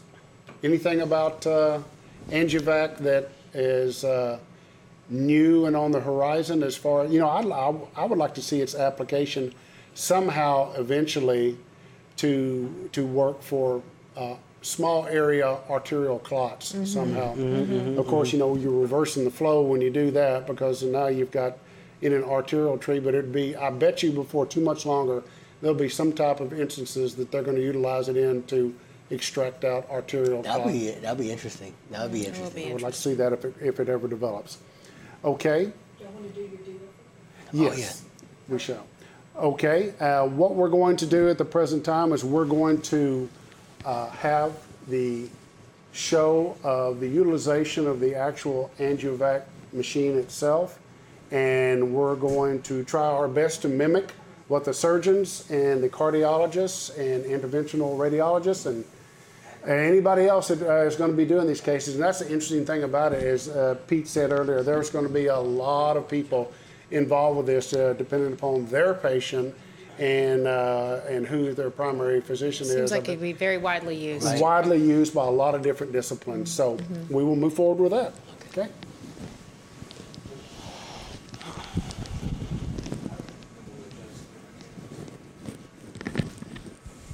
Okay, man, it should be all in really good Ready to shape. go? Okay. I'm just going to, got everything down there. Yeah. I'm going to go to just start the pump This is in tight. and just make sure everything is good and tight. Okay. Everything looks good. Okay. Okay, we're going to start our demonstration now. We're going to utilize the bowl as the patient with its intravascular volume. We have a line that comes out, goes into negative force into our into our filter here. This is what's obviously going to trap the thrombus. And then we're going to pump it back in, and it's going to go, of course, the positive pressure side past the centrifugal head back into the patient to complete our circuit. So the first thing you want to do when you get to this situation is make sure, obviously, everything is primed. Communication is the key on this. We're dealing with a VV ECMO circuit, and utmost care and attention to the lines because, as you well know, an ECMO circuit is one of the easiest ways to entrain air and provide an air embolus. So we're trying to help the patient, not hurt them. So do no harm, correct? Okay, so what we're going to do, we've got everything primed and ready to go. So what I'm going to do is I'm going to take the clamps off here, off of our filter. We're going to turn the pump on at about 2 liters, and we're going to let that pump for a while. This is what the perfusionist can have ready and done, and great care and communication with the scrub tech up on the field. We've got some very good ones that we work with, and they're very knowledgeable about putting patients on ECMO, so they've got a good working knowledge of what line is what and what we need to do. We had a great crew about that. So what we're going to do, we're going to start it out. We're going to pump about 3 liters, and this is just to make sure that everything's working right. There's no air. I don't know if you can see in the top of this, but we have a little bit of air entrained in the top of the filter. That is required as we do this, as you can see right here, and that will provide area for expansion of the fluid as we withdraw our clot into the circuit. So when everything is ready to go, we've identified the clot, and we've got our extraction catheter in place. Then at that point, what the surgeon or the doctor of record will ask us to do is to turn our flows up to a very high volume, a very high RPM, and we're going to make sure that as long as the clinician is going to be sucking out this clot, that we keep this pump running. The most important thing, failure to do so can create a free-floating embolus and thrombus from that which has been so far fixed to an object. And now we're going to take it off that object and keep it attached to our catheter. So now we will go ahead and show you how we pull the clot out. And we'll have 2 cameras. Men will utilize the one down on the bottom to suck the clot into the cannula, and then we'll see the thrombus being deposited up in our catch filter. And as you can see how Mike increased the flows on the pump, that increased the negative vortex and pressure within the fluid. So you can see the blue clot here tethering, and it just sucked one clot in, and now it's and then here's another one.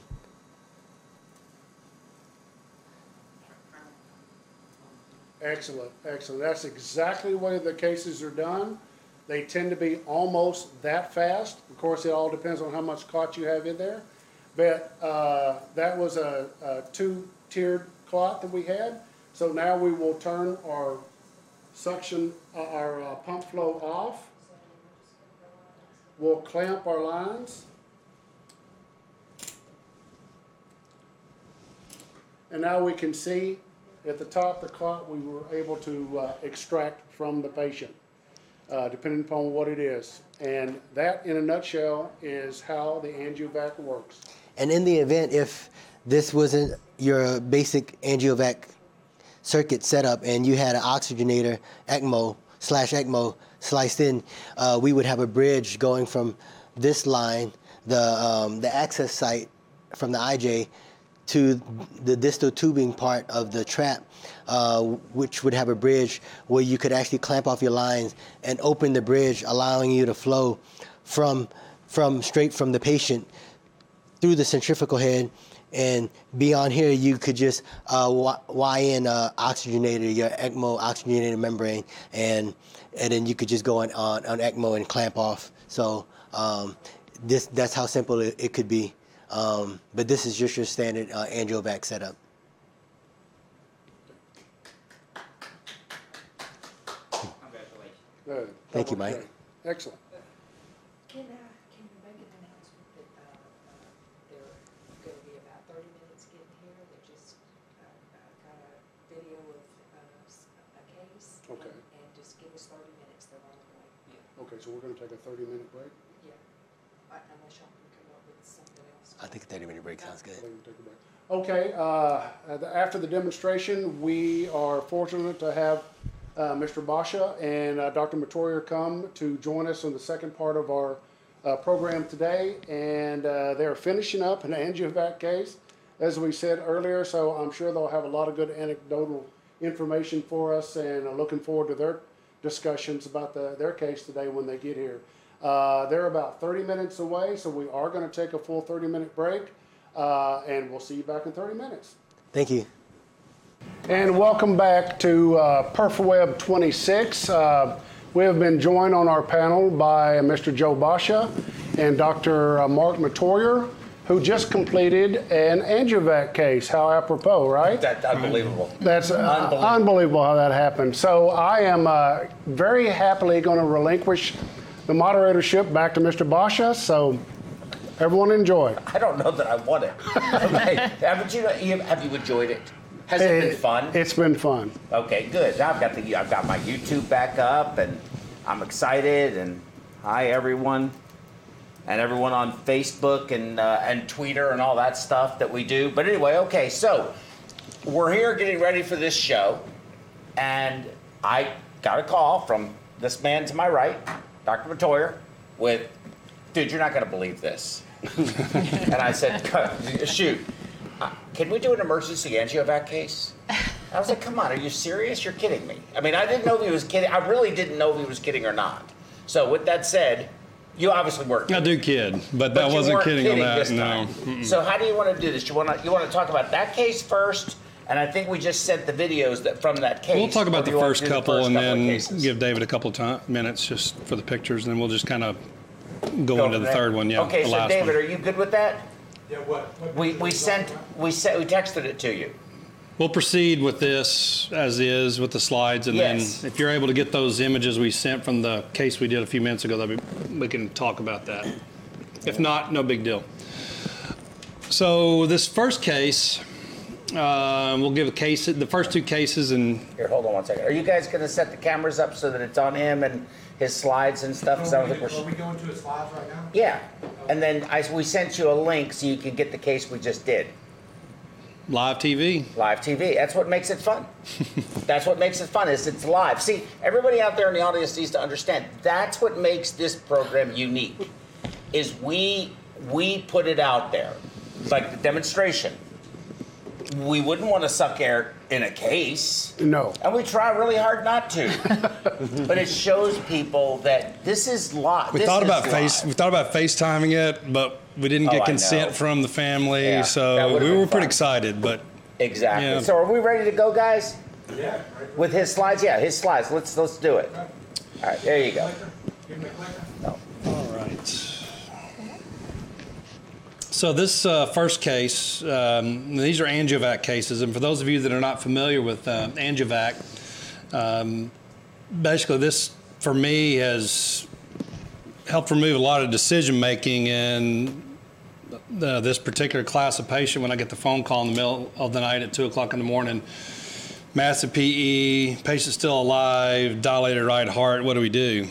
And at first, when the technology was out, because we weren't checked off on it, so to speak, it was kind of an ordeal to get set up, shipment in, clinical instructors here.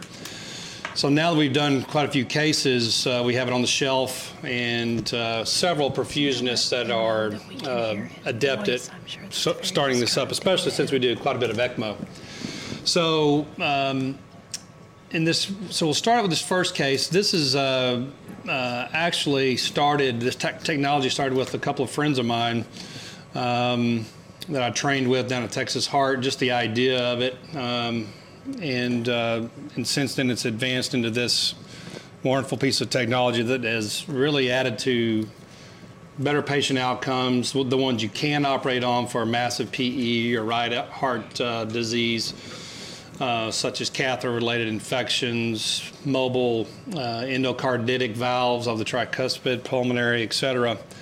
And so let's go to the cases. So this first case, 36-year-old male presented with tachycardia. He was 6'5", 350 pounds, and it was not a distributed 350 pounds. It was all truncal. So he was a big guy. So we know how those go as far as their recovery afterwards from a sternotomy.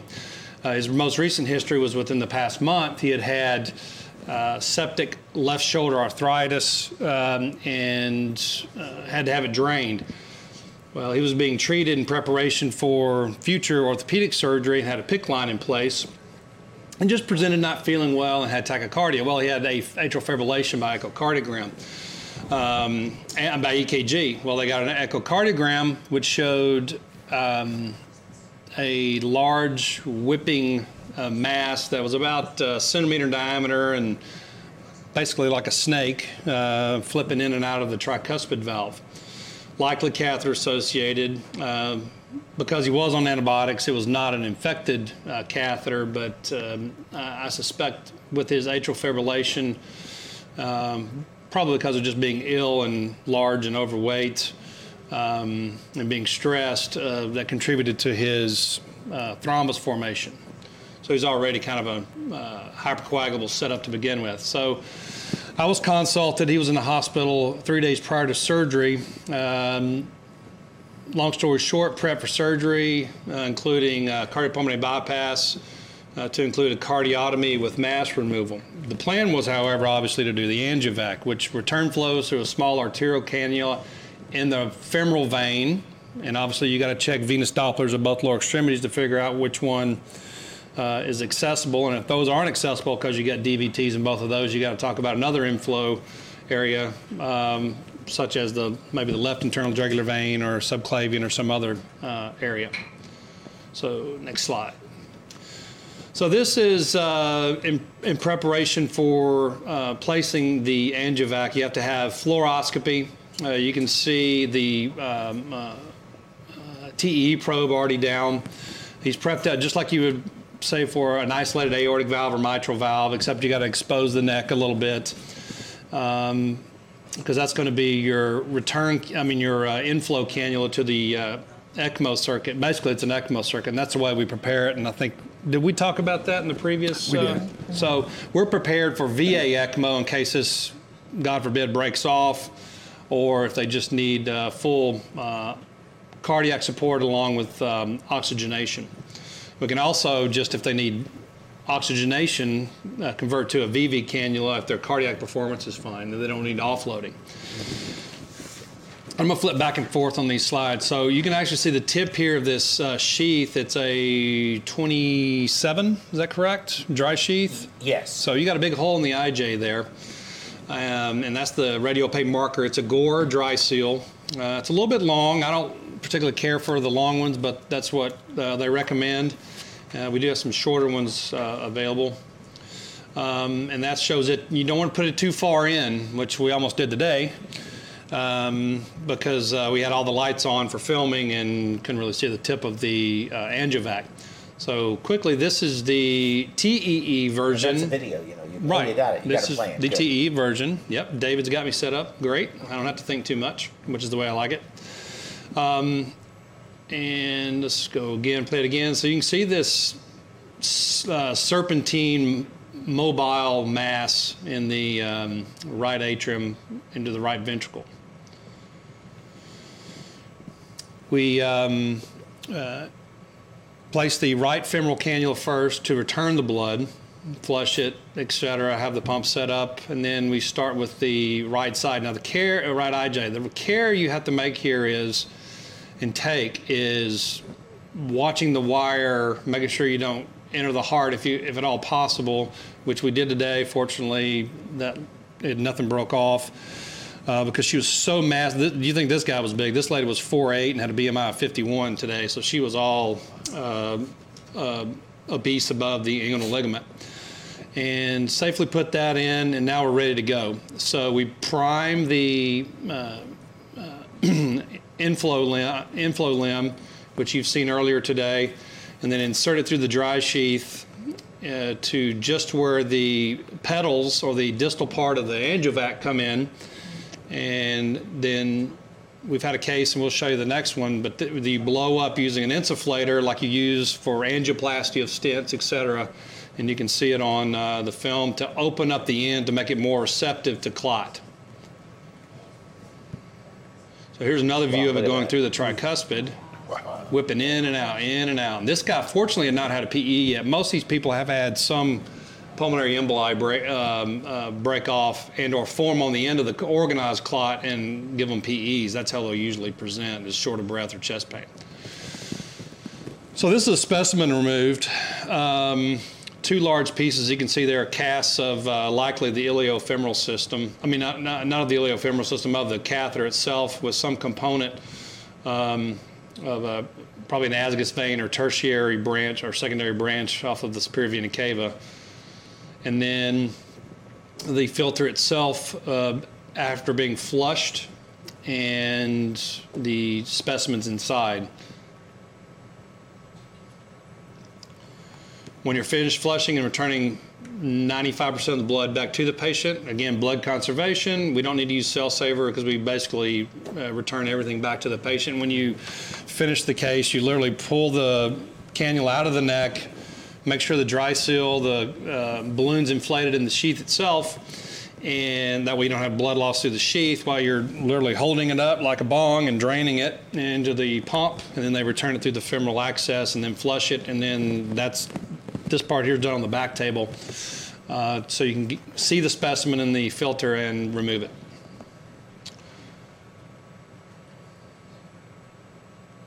All right, this is the same one, or is this the next case? No, it's the same one. So here's just other views of that. This is afterwards. So this is a before, similar angle with the TEE, after. It's pretty amazing too. I mean, sometimes it's like you turn it on and where to go. I mean, it's literally that quick. Today was a little bit interesting because you could tell it had snared it because part of the cast or the clot was not moving, and the more distal end was, and it was quite a large one too, because it was probably in the shape. Yeah, because it was the iliac vein. You can obviously tell it was the iliac vein because it was much bigger, and the catheter had a hard time pulling it through. But you just got to persist. Another view, more of the right ventricle, pulmonary outflow, nice and clean. I've had some in the past where there was a clot on the tricuspid valve itself that was organized, and you had to steer it to the annulus and get it, but there's all kinds of things you can do with that. So the mass or thrombus, which is basically ended up being thrombus associated with the PICC line, was successfully removed. The PICC line was then removed because you probably have a nidus still there of some sort of clot formation. Need to anticoagulate the patient because he still had to have long-term antibiotics. He ended up getting another one the next day. But real briefly, as you can see here, and I showed the example of when he was admitted was the 17th, basically waiting for a product and support to do the case on the 20th, 3 days later, and then discharged on the 22nd. Anticoagulated, atrial fibrillation was corrected now that we had the clot out and we could treat him. Placed on antibiotics and sent home. He's done well. This next case, this lady was more of what you would kind of expect. This is the other extreme of the spectrum, a 48-year-old female, in and out of the hospital multiple times this past year early on, and presented on May the 6th with a seizure. She had been previously admitted in rehab with seizures, and so everybody thought this was a seizure. What had happened was she was being ambulated for the first time in 3 weeks because she was so weak from critical illness, polyneuropathy, and her seizures, etc. And she then had a, quote, another seizure. Well, it ended up being a respiratory arrest is what it was, because she had bilateral, really significant PEs. Her right heart is extremely dilated. There's no saddle pulmonary embolus, but after being transferred emergently and worked up, they basically worked backwards from a CNS, central nervous system workup, including MRs of the brain, CTs of the brain, et cetera, to CT scans of the chest, which show PEs, and then working backwards an EKG and echocardiogram. She was intubated in the ED because of her seizure. She couldn't control her airway, which again was her respiratory arrest. The echo showed a severely dilated right atrium and right ventricle, and another huge thrombus versus mass. We didn't really understand what it was at the time, because she did have a history of some kind of remote malignancy over about 50 to 20 years ago. Just the lady looked chronically ill. I think she had multiple sclerosis as well, a lot of different medical problems. But regardless, we obtained the necessary instrumentation for an Angiovac case. And this was done in another hospital where we don't have it ready to go and available. So we actually had to wait about 36 hours, I think, to get it set up. She was stable through that. She was, other than requiring a little bit of high FiO2 and pretty aggressive fluid resuscitation and anticoagulation. Yeah, we did it on Saturday. We did it on Saturday. And the other reason we did it at that particular hospital was they could not get her transferred downtown. So at this facility, we do hearts and et cetera, and occasional ECMO, but this place, they acted like they were on the verge of an experimental discovery, because they loved it, because they've never seen anything like this. So especially when before, historically, we'd open the chest to do a pulmonary embolectomy or a right atrial, right ventricular thrombectomy. So she was successfully treated. I won't go over the details again. We'll show some slides that will show the how significant this thrombus was and how kind of really exciting, for lack of a better term, and treated successfully. This was the one where we actually turned it on, low flow, did not open the pedals to the Angiovac, and Joe started getting a little nervous because we had absolutely no flow to even start with. And I accused him of having the pump backwards. Not that he's done that before. I think we have an edited video of that. Right, without the four-letter words, yes. Which they can enjoy. And then, so literally, the cannula goes in, the catheter goes in, turn it on, no flow, and then flow, and there's the clot. And there it is. And so I've never seen anything like it. It happened to us today. We're all high-fiving. It was great. And I've nearly left. I think I've left the hospital. Well, they called a code because they decided to turn off all of her pressors because she was doing so well, and instead of weaning them and getting her to the ICU, resuscitated her, got her back. They waited another 15 minutes and decided to turn the pressors off again because she was doing so well, and got her to the ICU this time a little bit longer, and she coded again. Got her back, and I told them, don't turn the pressors off yet. Let's kind of one thing at a time here. So now this was, as you would expect, more of a typical type case with RV failure. or impending failure. It did take her a while to get over it. She eventually did have a small intracranial hemorrhage. We had to stop the anticoagulation.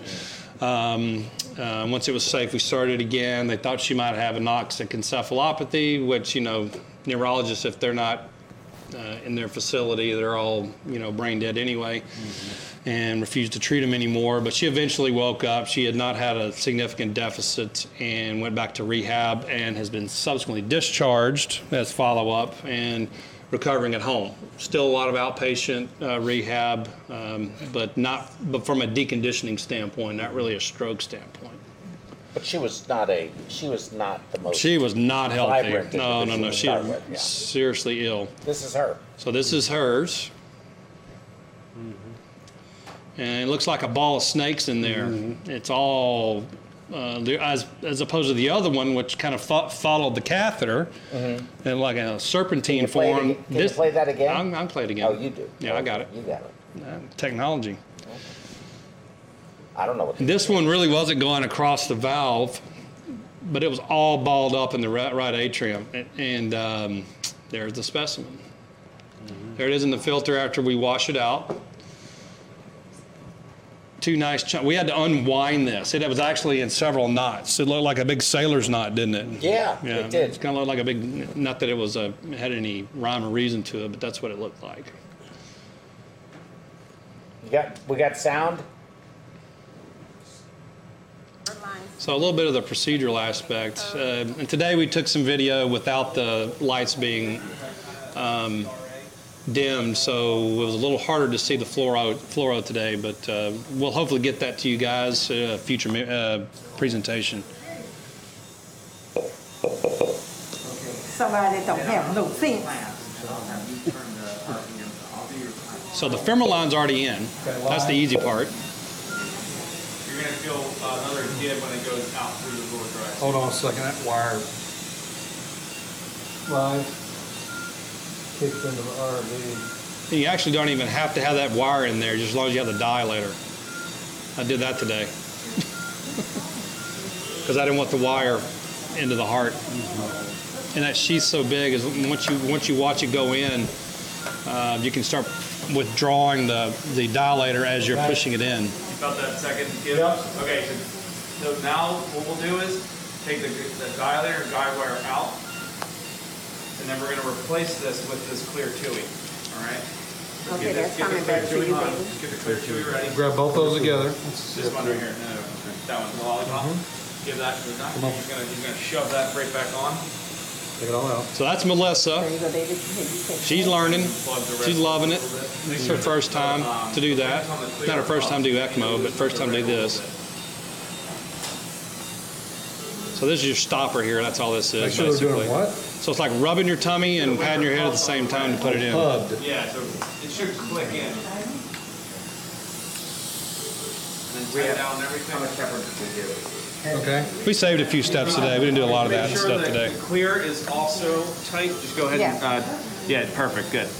Good. Okay. Good. Ready? If everybody's comfortable, we can go on. All right, man. We go on and we stop. That you can, see if you can get it back. Okay. 1500 is good. Okay. Okay. All right, we didn't put the balloon up, but we can still go on pump. Okay. Insufflator. What about, Turn our RPMs up some. Okay. 20,000. Bag up one. Oh. Go toward Melissa's bleed just a little bit. Should be. We're gonna go nice and slow. You move down just a little bit. Are we clamp somewhere? I don't know.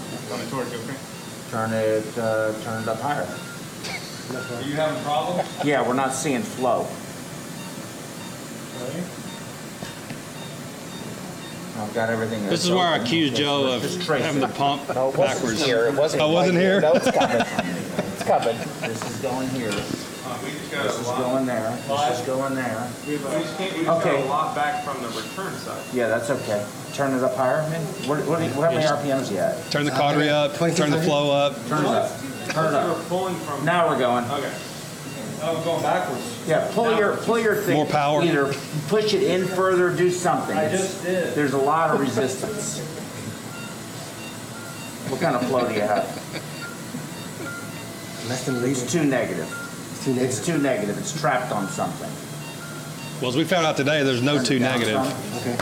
It's trapped on the Dude, it was Either that or we already got it was clots working stuck hard, in man. it. You could see air developing in the lines Are today. you serious? Yeah, cavitating. Turn it up, man. Turn it up. Okay. Good job on the edit. Yes. I don't know what that we didn't have was. to flow wrong. We had to flow on. That wouldn't flow wrong. We've got it. That's what we've got. We've got a clot. No, I can't see anything, but that's got to be what it is. Yeah, there's clock going down that line right there. Oh, that was some No, fun. That was those are fun. micro bubbles. Bring your RPMs down a little bit. Because now we're Yeah, we didn't have Don't micro go bubbles. too We had low. macro Where are you bubbles at? today. 2,500. I don't care about that air. It'll go right through. 2,500. It doesn't hurt anything. How far up on this? I forget. Don't turn it down. Two. Okay, it's done. You're good. Now I'm getting flow. I got 5 liters. I got flow now. Now you're inflating Give me a like light. 5 liters. Somebody give me a flashlight. It was academic at that. I know it was academic, man. It was academic. We're done. Don't turn your RPMs down, dude. It's up. It's up. Yep. Huh? Yeah. A lot? Now my flow's went down to 1 liter. Keep it going. It's still hard. Just keep your RPMs up. Do you have those prolines? Did you show them? Yes, I have those. Okay, you gotta give me a Catherine and a proline. That could be this. Not right now, but I see material in the trap. Right there. I see it. Okay, Yeah. yes.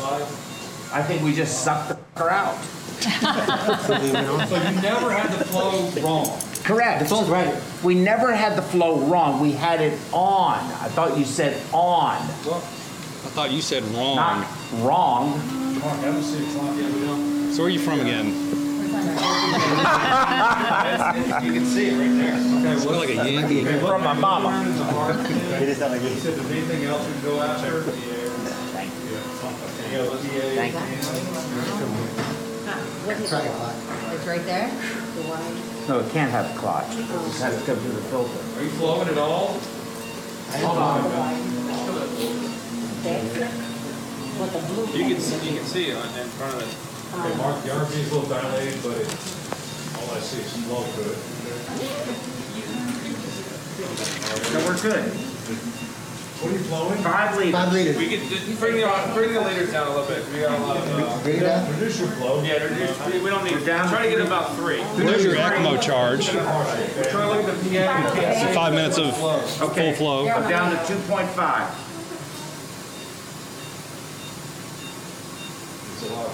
I'm down to 1.5. I'm at 1.5. There you go. So in the background, you can see the TE back there looks like a bunch of snow back there.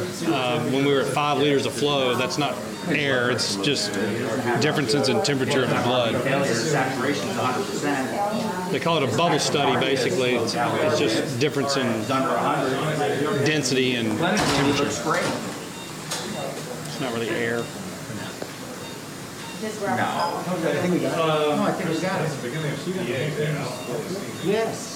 Yeah, because they went looking for it. It's not there. I think I already see it. If you can already see the bubble trap now. Oh, you I mean, we were. Well, look, if you feel look, let me just flush the bubble trap out. You can see right there. Let's give her blood back. Hold on a second. Yeah, that's what I'm gonna do. Okay. Watching the video. Where's the okay? This. Listen to the commentary. This way to flush it in. Okay. So I'm gonna clamp Anything else we want to see on this? We good? Okay, go ahead. What do you want to see it when it goes through?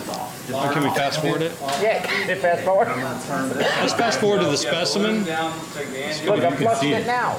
There you go. Oh yeah. There we go. Clearing it out. Yeah. Let's just look in there and see. So now the.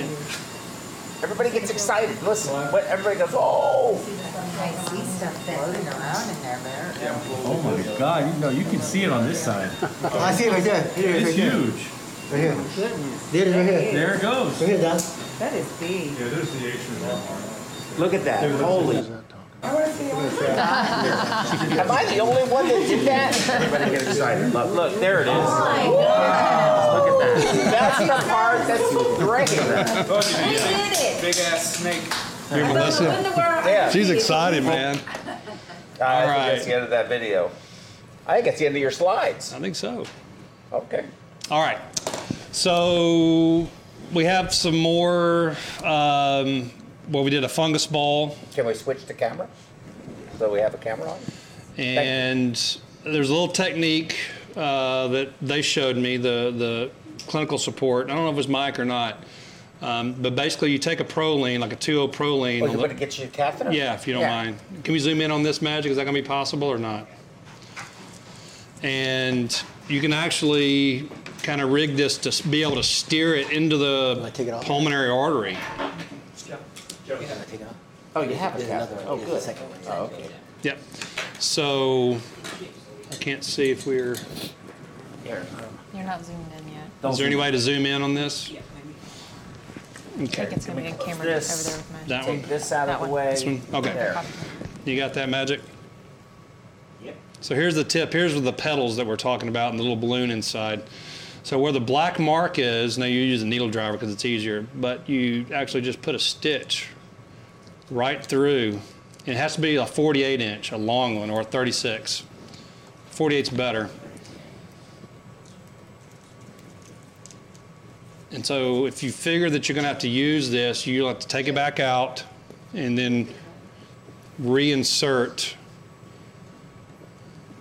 the catheter back into the dry sheath. So it goes back in the dry sheath with this beside it, and you're holding on to the strings. And so when you go in, you're up here in the neck, you can make the catheter go up and out the pulmonary outflow tract. Now it looks like you want to go that way, but you really kind of want to go more anterior because that's really the direction that it goes. And then while you're doing that, you can guide it and push it without pushing it out of the right ventricle or out of the right atrium. Some guys even go into the branches, the main pulmonary artery branches when they do that. We have not had to do that yet, but that's also in there. And it's just this little simple technique where you don't ruin the pedals or anything. Because again, as we showed in the second video, the meat and potatoes is inside here and can get the clot. The flour or the pedals is just a kind of an added nice little version there. So I think that's what causes that's what creates essentially the funnel. Right, correct. It sort of, so it draws in, it gets it to flow to the directional vortex. And little pieces and et cetera. So, but this little technique here is steerable, makes it steerable. Basically makes it a steerable catheter. And it's just a simple modification that doesn't require a patent change. So. Now, Mike, can you tell us, do you guys have, I know you have an angled tip. Right. Can you give Mike a microphone? Give Mike a mic, so he can answer from 20 the degree, audience. right? I think so. I think it's 20 degree. That's what they 20 said. degree? I think Yeah. so.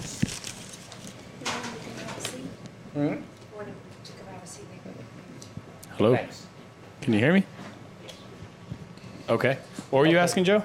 Okay, so the angled tip that you have. Yes. Tammy thinks it's about 20 degrees. It's a is that 20 right? degree 20 angled degrees, what tip, she yes. said? And now, are you coming out with a steerable that can go more of an acute angle other than this technique? And those people that you know going into the PA, are they using the already angled with this technique? Like, what are you seeing out there in the world? We are coming out with the Generation 3. It is it's anticipated to come out soon.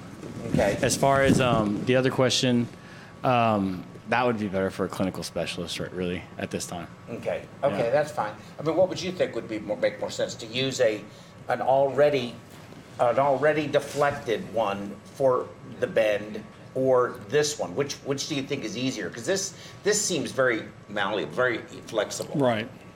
And with the wire reinforcement, I've almost got it bent in half, and it's not kinking. Right.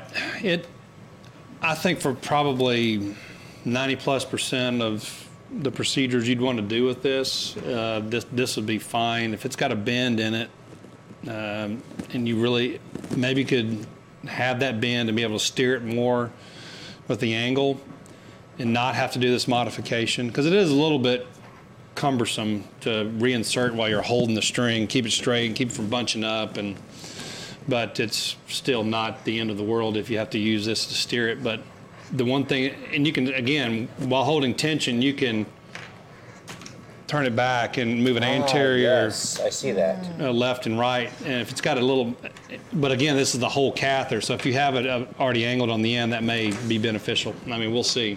Mm-hmm. So, on today's case, not unlike the one that we did the last time with Min and I, we captured this one today extremely fast. I mean, it was within just seconds. Right. And but it took a lot longer for it to come through. I mean, it was literally, we were thinking about alternatives to removing it, and because it was stuck in the tip. Right, and the other one was to pull it into the sheath itself and then remove the whole thing on block. I mean, you're assuming it's organized, and it was, but it was a little softer than the ones we pulled out before. It was really ugly. Do we have the pictures? Can you show the pictures of what we took out today? See, it's obviously, want people to see it. Yeah, obviously this was iliac vein. The left iliac vein had a branch off of probably the internal iliac. Yeah, you just show the one with that on the white towel, I think. Because the right femoral system, iliofemoral system, was negative by venous duplex, and she had clot from the left common femoral all the way down. So that's where it broke off. Yes. So. And which brings up the 2 points for me, which is the first one was we captured it. We were only flowing a liter, and we captured it very quickly. He had inflated the pedals before we started flow. And you could tell on the TEE that we had it, because whereas the whole thing was moving before, as soon as we initiated it and had no flow, about a third of it just quit moving. You could tell it was tethered from another place. And so that's why we just gave it time and kept cranking the RPMs up. And I got we had some big bubbles today. I mean, it was like big. Was it all consolidated in the RA, or was it an RV? No, it was flipping back and forth across, Yeah, it was going back and forth. It was pretty scary, which brings up my next point. This took us almost 3 minutes. So I started off at maybe 1,400 RPMs, and then I went to 2,000, and then I went to 2,200, and by the time I went to 3,000 RPMs. That thing was spinning, and that's when he was seeing all chugging. of that cavitation. And actually, I had to be really careful because the debris trap was, the fluid level had dropped down to probably 60%. So there was about 40% left, and I was looking at it going, well, I mean, what's going to happen there? Yeah, prime it again. Yeah, it's kind of like your reservoir. Or just afraid that I was going to cavitate. I didn't know what was going to happen. Yeah. And then before I really could have a chance to think about it, the flow just skyrocketed. I literally saw it go through. Turn it down. So you could see it go right in front of me. But it's extremely important. That was a huge clot. But it's extremely important that people recognize when you capture something like that, you cannot turn the flow down. So that's the RPMs down. Almost to a point where you were losing. It was obstructing and you were losing volume. Yeah, that's right? why you weren't flowing. It was right. Because it was obstructing. It was cavitating. Yes, you were still infusing to the patient, but you weren't getting as much. Correct, getting nothing because it was right. And I said it toothpasted its way. Just that constant negative pressure just eventually formed to the tubing, and just was once it gets through this piece and gets up here where it starts to get bigger, it just flies. So you figured out how to put toothpaste back in the tube today? Clearly, yes. Okay. That's what we did. Exactly. Okay. But this brings up, I think, for me, the most important point of all of this is that I don't really believe that it is common. And Mike, you have a mic, Mike, you have a microphone. If you want to add into this, I don't really think it's common. It's been published, and Min, you gave a talk on it, I know, earlier, that people have their circuit designed with an oxygenator in line, ready to do either VV ECMO if you needed to, and continue even with the procedure, just supplemental or something, and also bypass the debris trap and the oxygenator, or bypass the debris trap and go through the oxygenator, whichever. There's that configuration that we came up with gives you a lot of different options. So, Mike, is it common to see that, number one? And then I have a question for Dr. Mettauer. It's not that common. Right. No. But it is published by others, so other people have recognized it. How do you feel in terms of your comfort level, knowing you have access. This clot is, albeit, the patient has either walked around with it or got found. So before that, it didn't go into the PA. But today's case, for example, you didn't want to sit on it until 4 o'clock this afternoon. You wanted, or 5 o'clock. You were like, we have to do this now. So she's a time bomb. Correct. What is the risk of not having ECMO ready right then and there for this thing to go ahead and fly downstream and end up as a saddle block embolus? Well, higher than not having one, but how much time do you think you really have? Well, the answer to your first question, you really don't really know, but it's going to happen. And the way this looked on her transthoracic was pretty scary, and she was obviously had acutely changed in the previous 12 hours, and was on high flow oxygen, showing RV strain, so she'd obviously broken some off and had a pretty bad VQ mismatch. Okay, so she had already actually had a PE. Correct. This would have been. Do you think this would have been lethal? Had it oh, yeah. gone? Well, lethal in her for sure. 84, morbidly obese, obstructive sleep apnea, kind of a bad heart anyway. She extremely thick ventricle, uncontrolled hypertension. So, I mean, she certainly wasn't the candidate for open. So this was ideal for her if she's going to have a chance. I mean, she still may not do well. We don't know. Would you rather have? Well, she's. And I don't want to open her chest. I don't want to put her back together. I mean, Well, the recovery on that is ridiculous. And that's just the obvious benefits of this. The other thing, but to your second question, today was kind of one of those where, because we were trying to get better video of the clinical part doing the case, I couldn't really see very well the fluoroscopy images.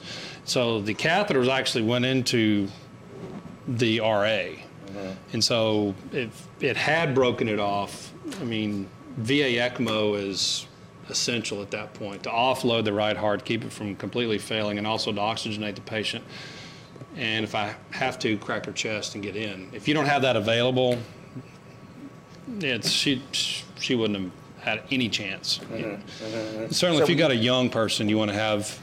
There's no disadvantage to not having VA ECMO available. But would you? In other words, an oxygenator. A separate circuit, completely separate, or would you prefer, as we did it, which is integrated into? I think what you can do is you can slam them on VV just to oxygenate, because that's the first thing. If you buy some time, because you've already got the access and you already got it dilated up, you just got to change out the catheters. Or you can VV with what you got, stick an arterial line in, and you can take about 30 seconds to clamp, cut, hook it up, and just do it that way. That's the other option. Just leave your Angiovac and leave your Angiovac as your access. Exactly. Yeah. So you didn't even talk about that today, because the last case, that case we did at that other hospital, the one previously and the one today, you stuck the femoral artery, put a wire in. Yeah, she was ready. Yeah, in the femoral artery, you had already done that? Yeah, because if I didn't want to lose, she had a pulse, obviously. I didn't want to lose her and not have a pulse. She was a small lady. She'd already had this code, cardiac, respiratory, neurologic, otherwise. And her heart on echo looked bad. And so I actually thought that if she didn't do well with this, we could treat her PEs with VA ECMO. Which is a treatment for PE. She was not a candidate for a sternotomy and digging them out. I mean, they were all subsegmental and peripheral. There was nothing central except for what was in the heart. And I wasn't going to be able to get in there and squeeze out the lungs and get a bunch of stuff out and help her. So it was just ride her out. So that's why we had her set up for VA. Plus, we were at another hospital, and we didn't want her to. We wanted everything in line. And in that, the one. And that one, the one from today. Right. The one today, I didn't put it. Her LV was not that bad, and that was not our biggest concern with her. Now, but we're available to do it. Right. And I'd already stuck her femoral artery trying to get access, so I knew where it was, and it was pretty crunchy, so I knew I could get in it. So you were talking about not a lot of people are doing that, or Mike was speaking to, not a lot of people are doing the ECMO combined circuit with the Angiovac. Are they is it standard of care to have the ECMO circuit available? Are these being done at places where they don't have ECMO circuits? I mean, Yes, yes, and yes. And Mike, you can add to this discussion, but from what I understand, yes and yes. Do I think it's a standard of care? I think it certainly should be a standard of care. but we're not there yet. Other places aren't necessarily doing that as a standard of care, correct? Correct. But this is essentially VV ECMO without an oxygenator until you need the oxygenator. And I think that from my perspective, if it's tethered to something, like it's on the tricuspid valve and you're dealing with that issue and it's tethered, I'm probably not as inclined to want to put an oxygenator in line. However, it's so easy to do that now that I've done it again, this next trip, and we've done the talk, we drew the diagram, we sort of know how to do this. I'm beginning to wonder if, just from a patient safety perspective, that we shouldn't do it on every case. I guess my feeling is I think we should. I guess my bottom line is, I'm concerned about cost. Everybody's concerned about cost, and an ECMO circuit costs more than, it's more than just $1 or $2. So in the interest of saving money, I guess would I do it on every case? If it was truly a standard. If it was me, if it was you, or Vicky, yes, yeah, you're gonna put it on there. That's how you have to look at it. Right. I'd want an But oxygenator. you get dinged, so you know the routine. At the end of the day, it's still a simplified circuit, but it allows you to have access Angiovac system, Angiovac / ECMO. Hybrid. Gives you all the options you can. Absolutely. And why? I mean, sometimes you just need, while they recover. You're releasing all kinds of, in the words of our ancestors, evil humors. I mean, there's something to be said for, changing somebody's circulation. If this is a septic type situation and they dilate up, or you break something off and become hypoxic. I mean, anything can there's happen. Exactly. We know how this goes. I mean, you've seen everything. Right. You turn these patients, they code. Yes. I think yes, but I think too. So just there's nothing. I would be hacked if I didn't have an oxygenator available and then something happened. Agreed. So do you guys think having the ECMO circuit there and just changing it out with the cannulas, or do you think integrating it as we've chosen to do now, into the actual Angiovac circuit makes more sense? The downside, I think, to having it in the circuit already is that, the upside is it's faster at that point, so you can just turn it on. The downside is that when you're going to the ICU, you're going to have to convert to another circuit. So, because that circuit wouldn't be appropriate, because you'd have all the other accoutrements that come with it, the filter and the so forth. You'd have a lot of Ys going everywhere, and I think that might make it a little bit cumbersome for the ICU. So you would have to switch to another circuit at some point. But you'd get on ECMO, rescue the patient much faster. Yeah. I think that's the most important part. That's the point. Yeah. Patient care. Agreed. Okay. Gentlemen, anything? I just think it's interesting that we've taken when these things first came out, they were to basically suck the clot out. And now the fact that surgeons and perfusionists get a hold of it, we've now changed it into modified ECMO circuits. I think that's just kind of the way we do, isn't it? Yes, I agree. Yep, that's the way we think. That's the way we do, because we're thinking of, not only is this an application that we can do the primary treatment.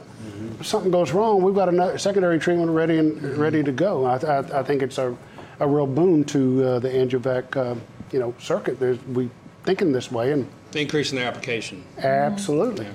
Well, I'm going to throw Mike in. I know we never opened the phone lines, and I apologize for that, everybody there in Web World. Forgive me. Just send me your nasty emails, and I'll try to answer them.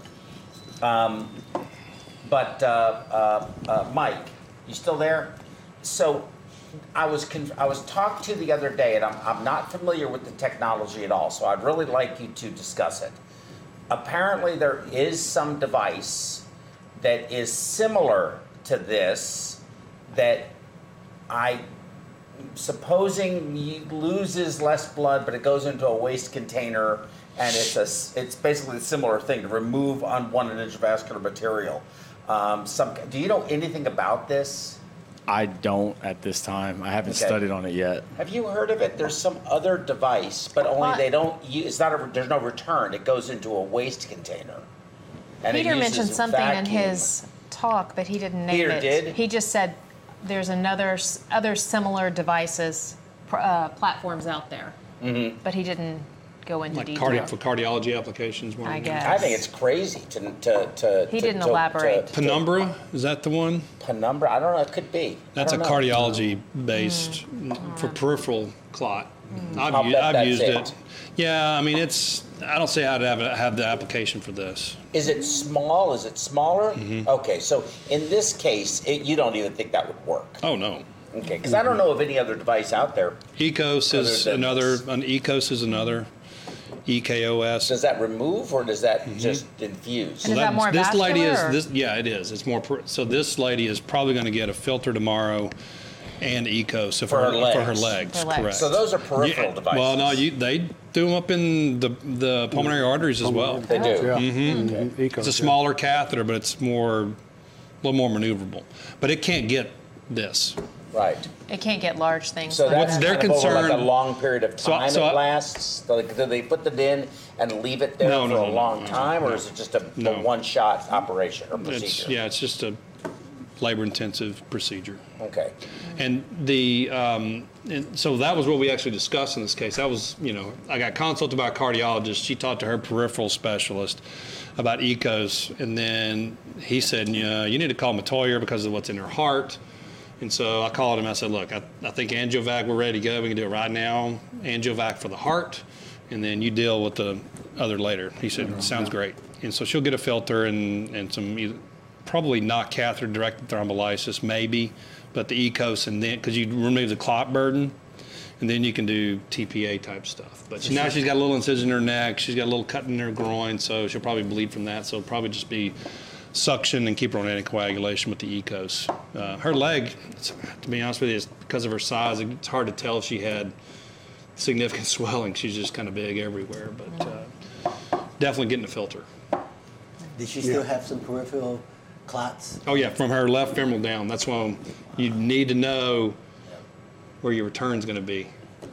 Mm-hmm. Yeah. It was convenient for me that it was the right, because reaching over her was going to be difficult for the left. But That's why she's going to get a filter. right, Because she still has clot burden. ECOS. Yes, and then she'll maybe end up- we'll see. It may just be her if her leg's not threatened or anything. I mean, they may just put the filter in. We'll see. Her leg didn't look that bad actually. But she'll end up on, one of those Xarelto or Pradaxa or something. Right. And just real quick, we talked about this before we close. I would say one of the other things this really expands the application for, and you've already thought about this in web world if you haven't heard about it already, besides PICC line thrombus, et cetera, and endocarditis. I mean, it's been done on aortic valves. Are you kidding? I think there's been one done on an aortic valve. Yeah, that's off label, but I know. I'm not going Wow. to say who did it. Peter But, talked about it today. Yeah, he talks a little bit about that. and I mean, you got some like maybe a fibroelastoma, something that's giving you little strokes, and nothing structurally wrong with the aortic valve. Go in and suck that off, and you save the guy's sternotomy. I mean, I always felt bad. I've done a couple of those. You feel bad taking some young guy with a fibroelastoma, going there and snipping it off and closing them up. I mean, same thing with myxomas. Yeah, we were That's the talking question. Keep We were following that up, suck those suckers off. I mean, this is just crazy stuff. It's It would be applicable to a right atrial myxoma to be able to take it out? absolutely. Yeah, we were talking about We were this wondering earlier. whether or not the tissue, it's more of a tissue or a Oh, it'll cyst-like probably come situation. back. It'll probably come back. But you can It's such take a it off slow growing, the stem and everything? It will take Take it off. It'll take it off. Oh, wow. And you anticoagulate them afterwards, obviously, but it'll probably come back. But you just follow them. I mean, I'd rather have 3 or 4 of these in 20 years than a sternotomy. Okay. Agreed. Other applications, AICDs, immunocompromised patients. When I first came out, it seemed like I had one every 3 or 4 months with a fungus ball on their pacemaker wires. You open them up, they're sick as a dog. You open them up, you're taking care not to, you got to changing instruments and gloves and gowns, and then pulling the catheter out, and you get the fungus ball off, and they look great for about 6 weeks, and then they come back, puss their chest out, and they're dead. Because their sternum gets candida in it.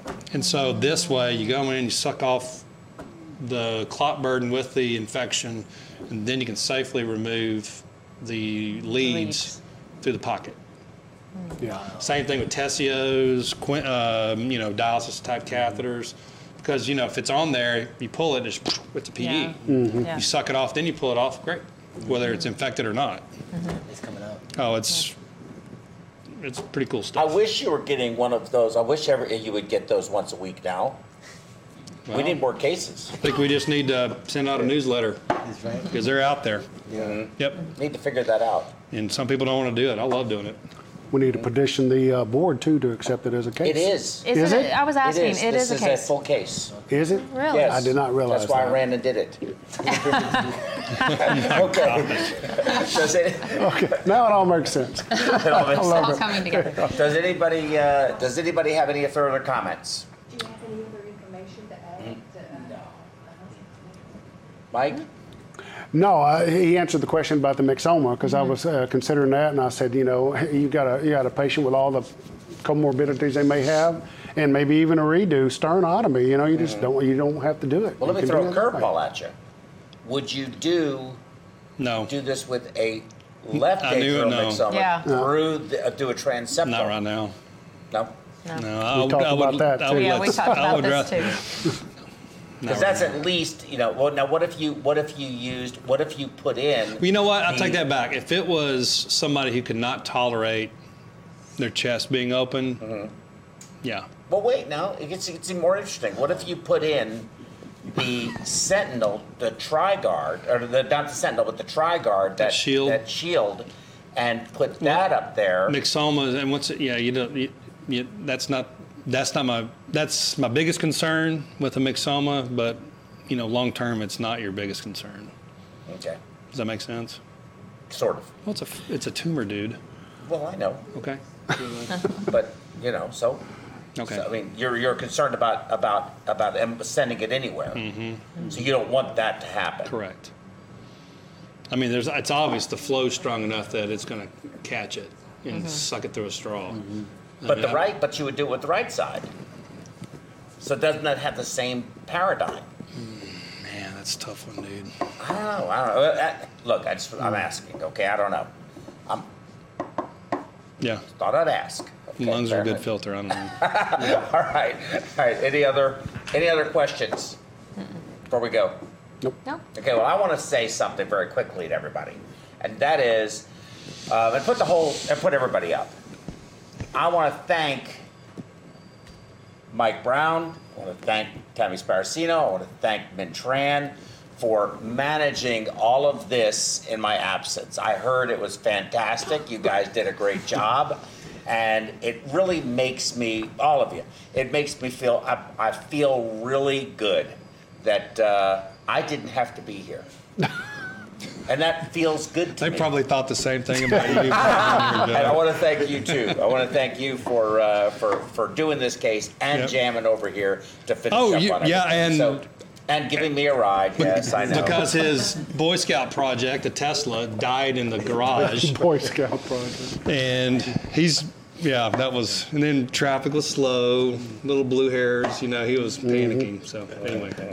I never panic. Never, ever. I'm always calm, just always very level. You can't even tell when I'm upset. All right.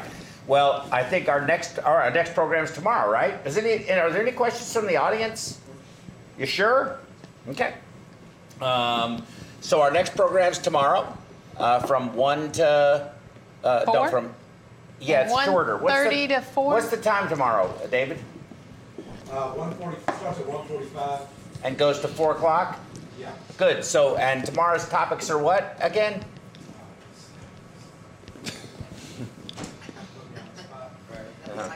Hey, there you go. So join us tomorrow. Hey, yeah, for goal-directed therapy. I'm giving that talk, and goal-directed perfusion. They sound similar, but they're a little bit different. And John Ingram is going to be joining us again. I'm picking him up from the airport tonight when he gets in. And Tammy is going to be here as well, and also Rodell is going to be joining us. So tomorrow, 1:45 Central Time Zone. We'll see you all then. And again, thank you so much for joining us today and being patient with all of this. But it's live TV, and when it's live, anything can happen. But that's what makes it fun to watch, because you just never know what's going to happen. See you all tomorrow. Thank you.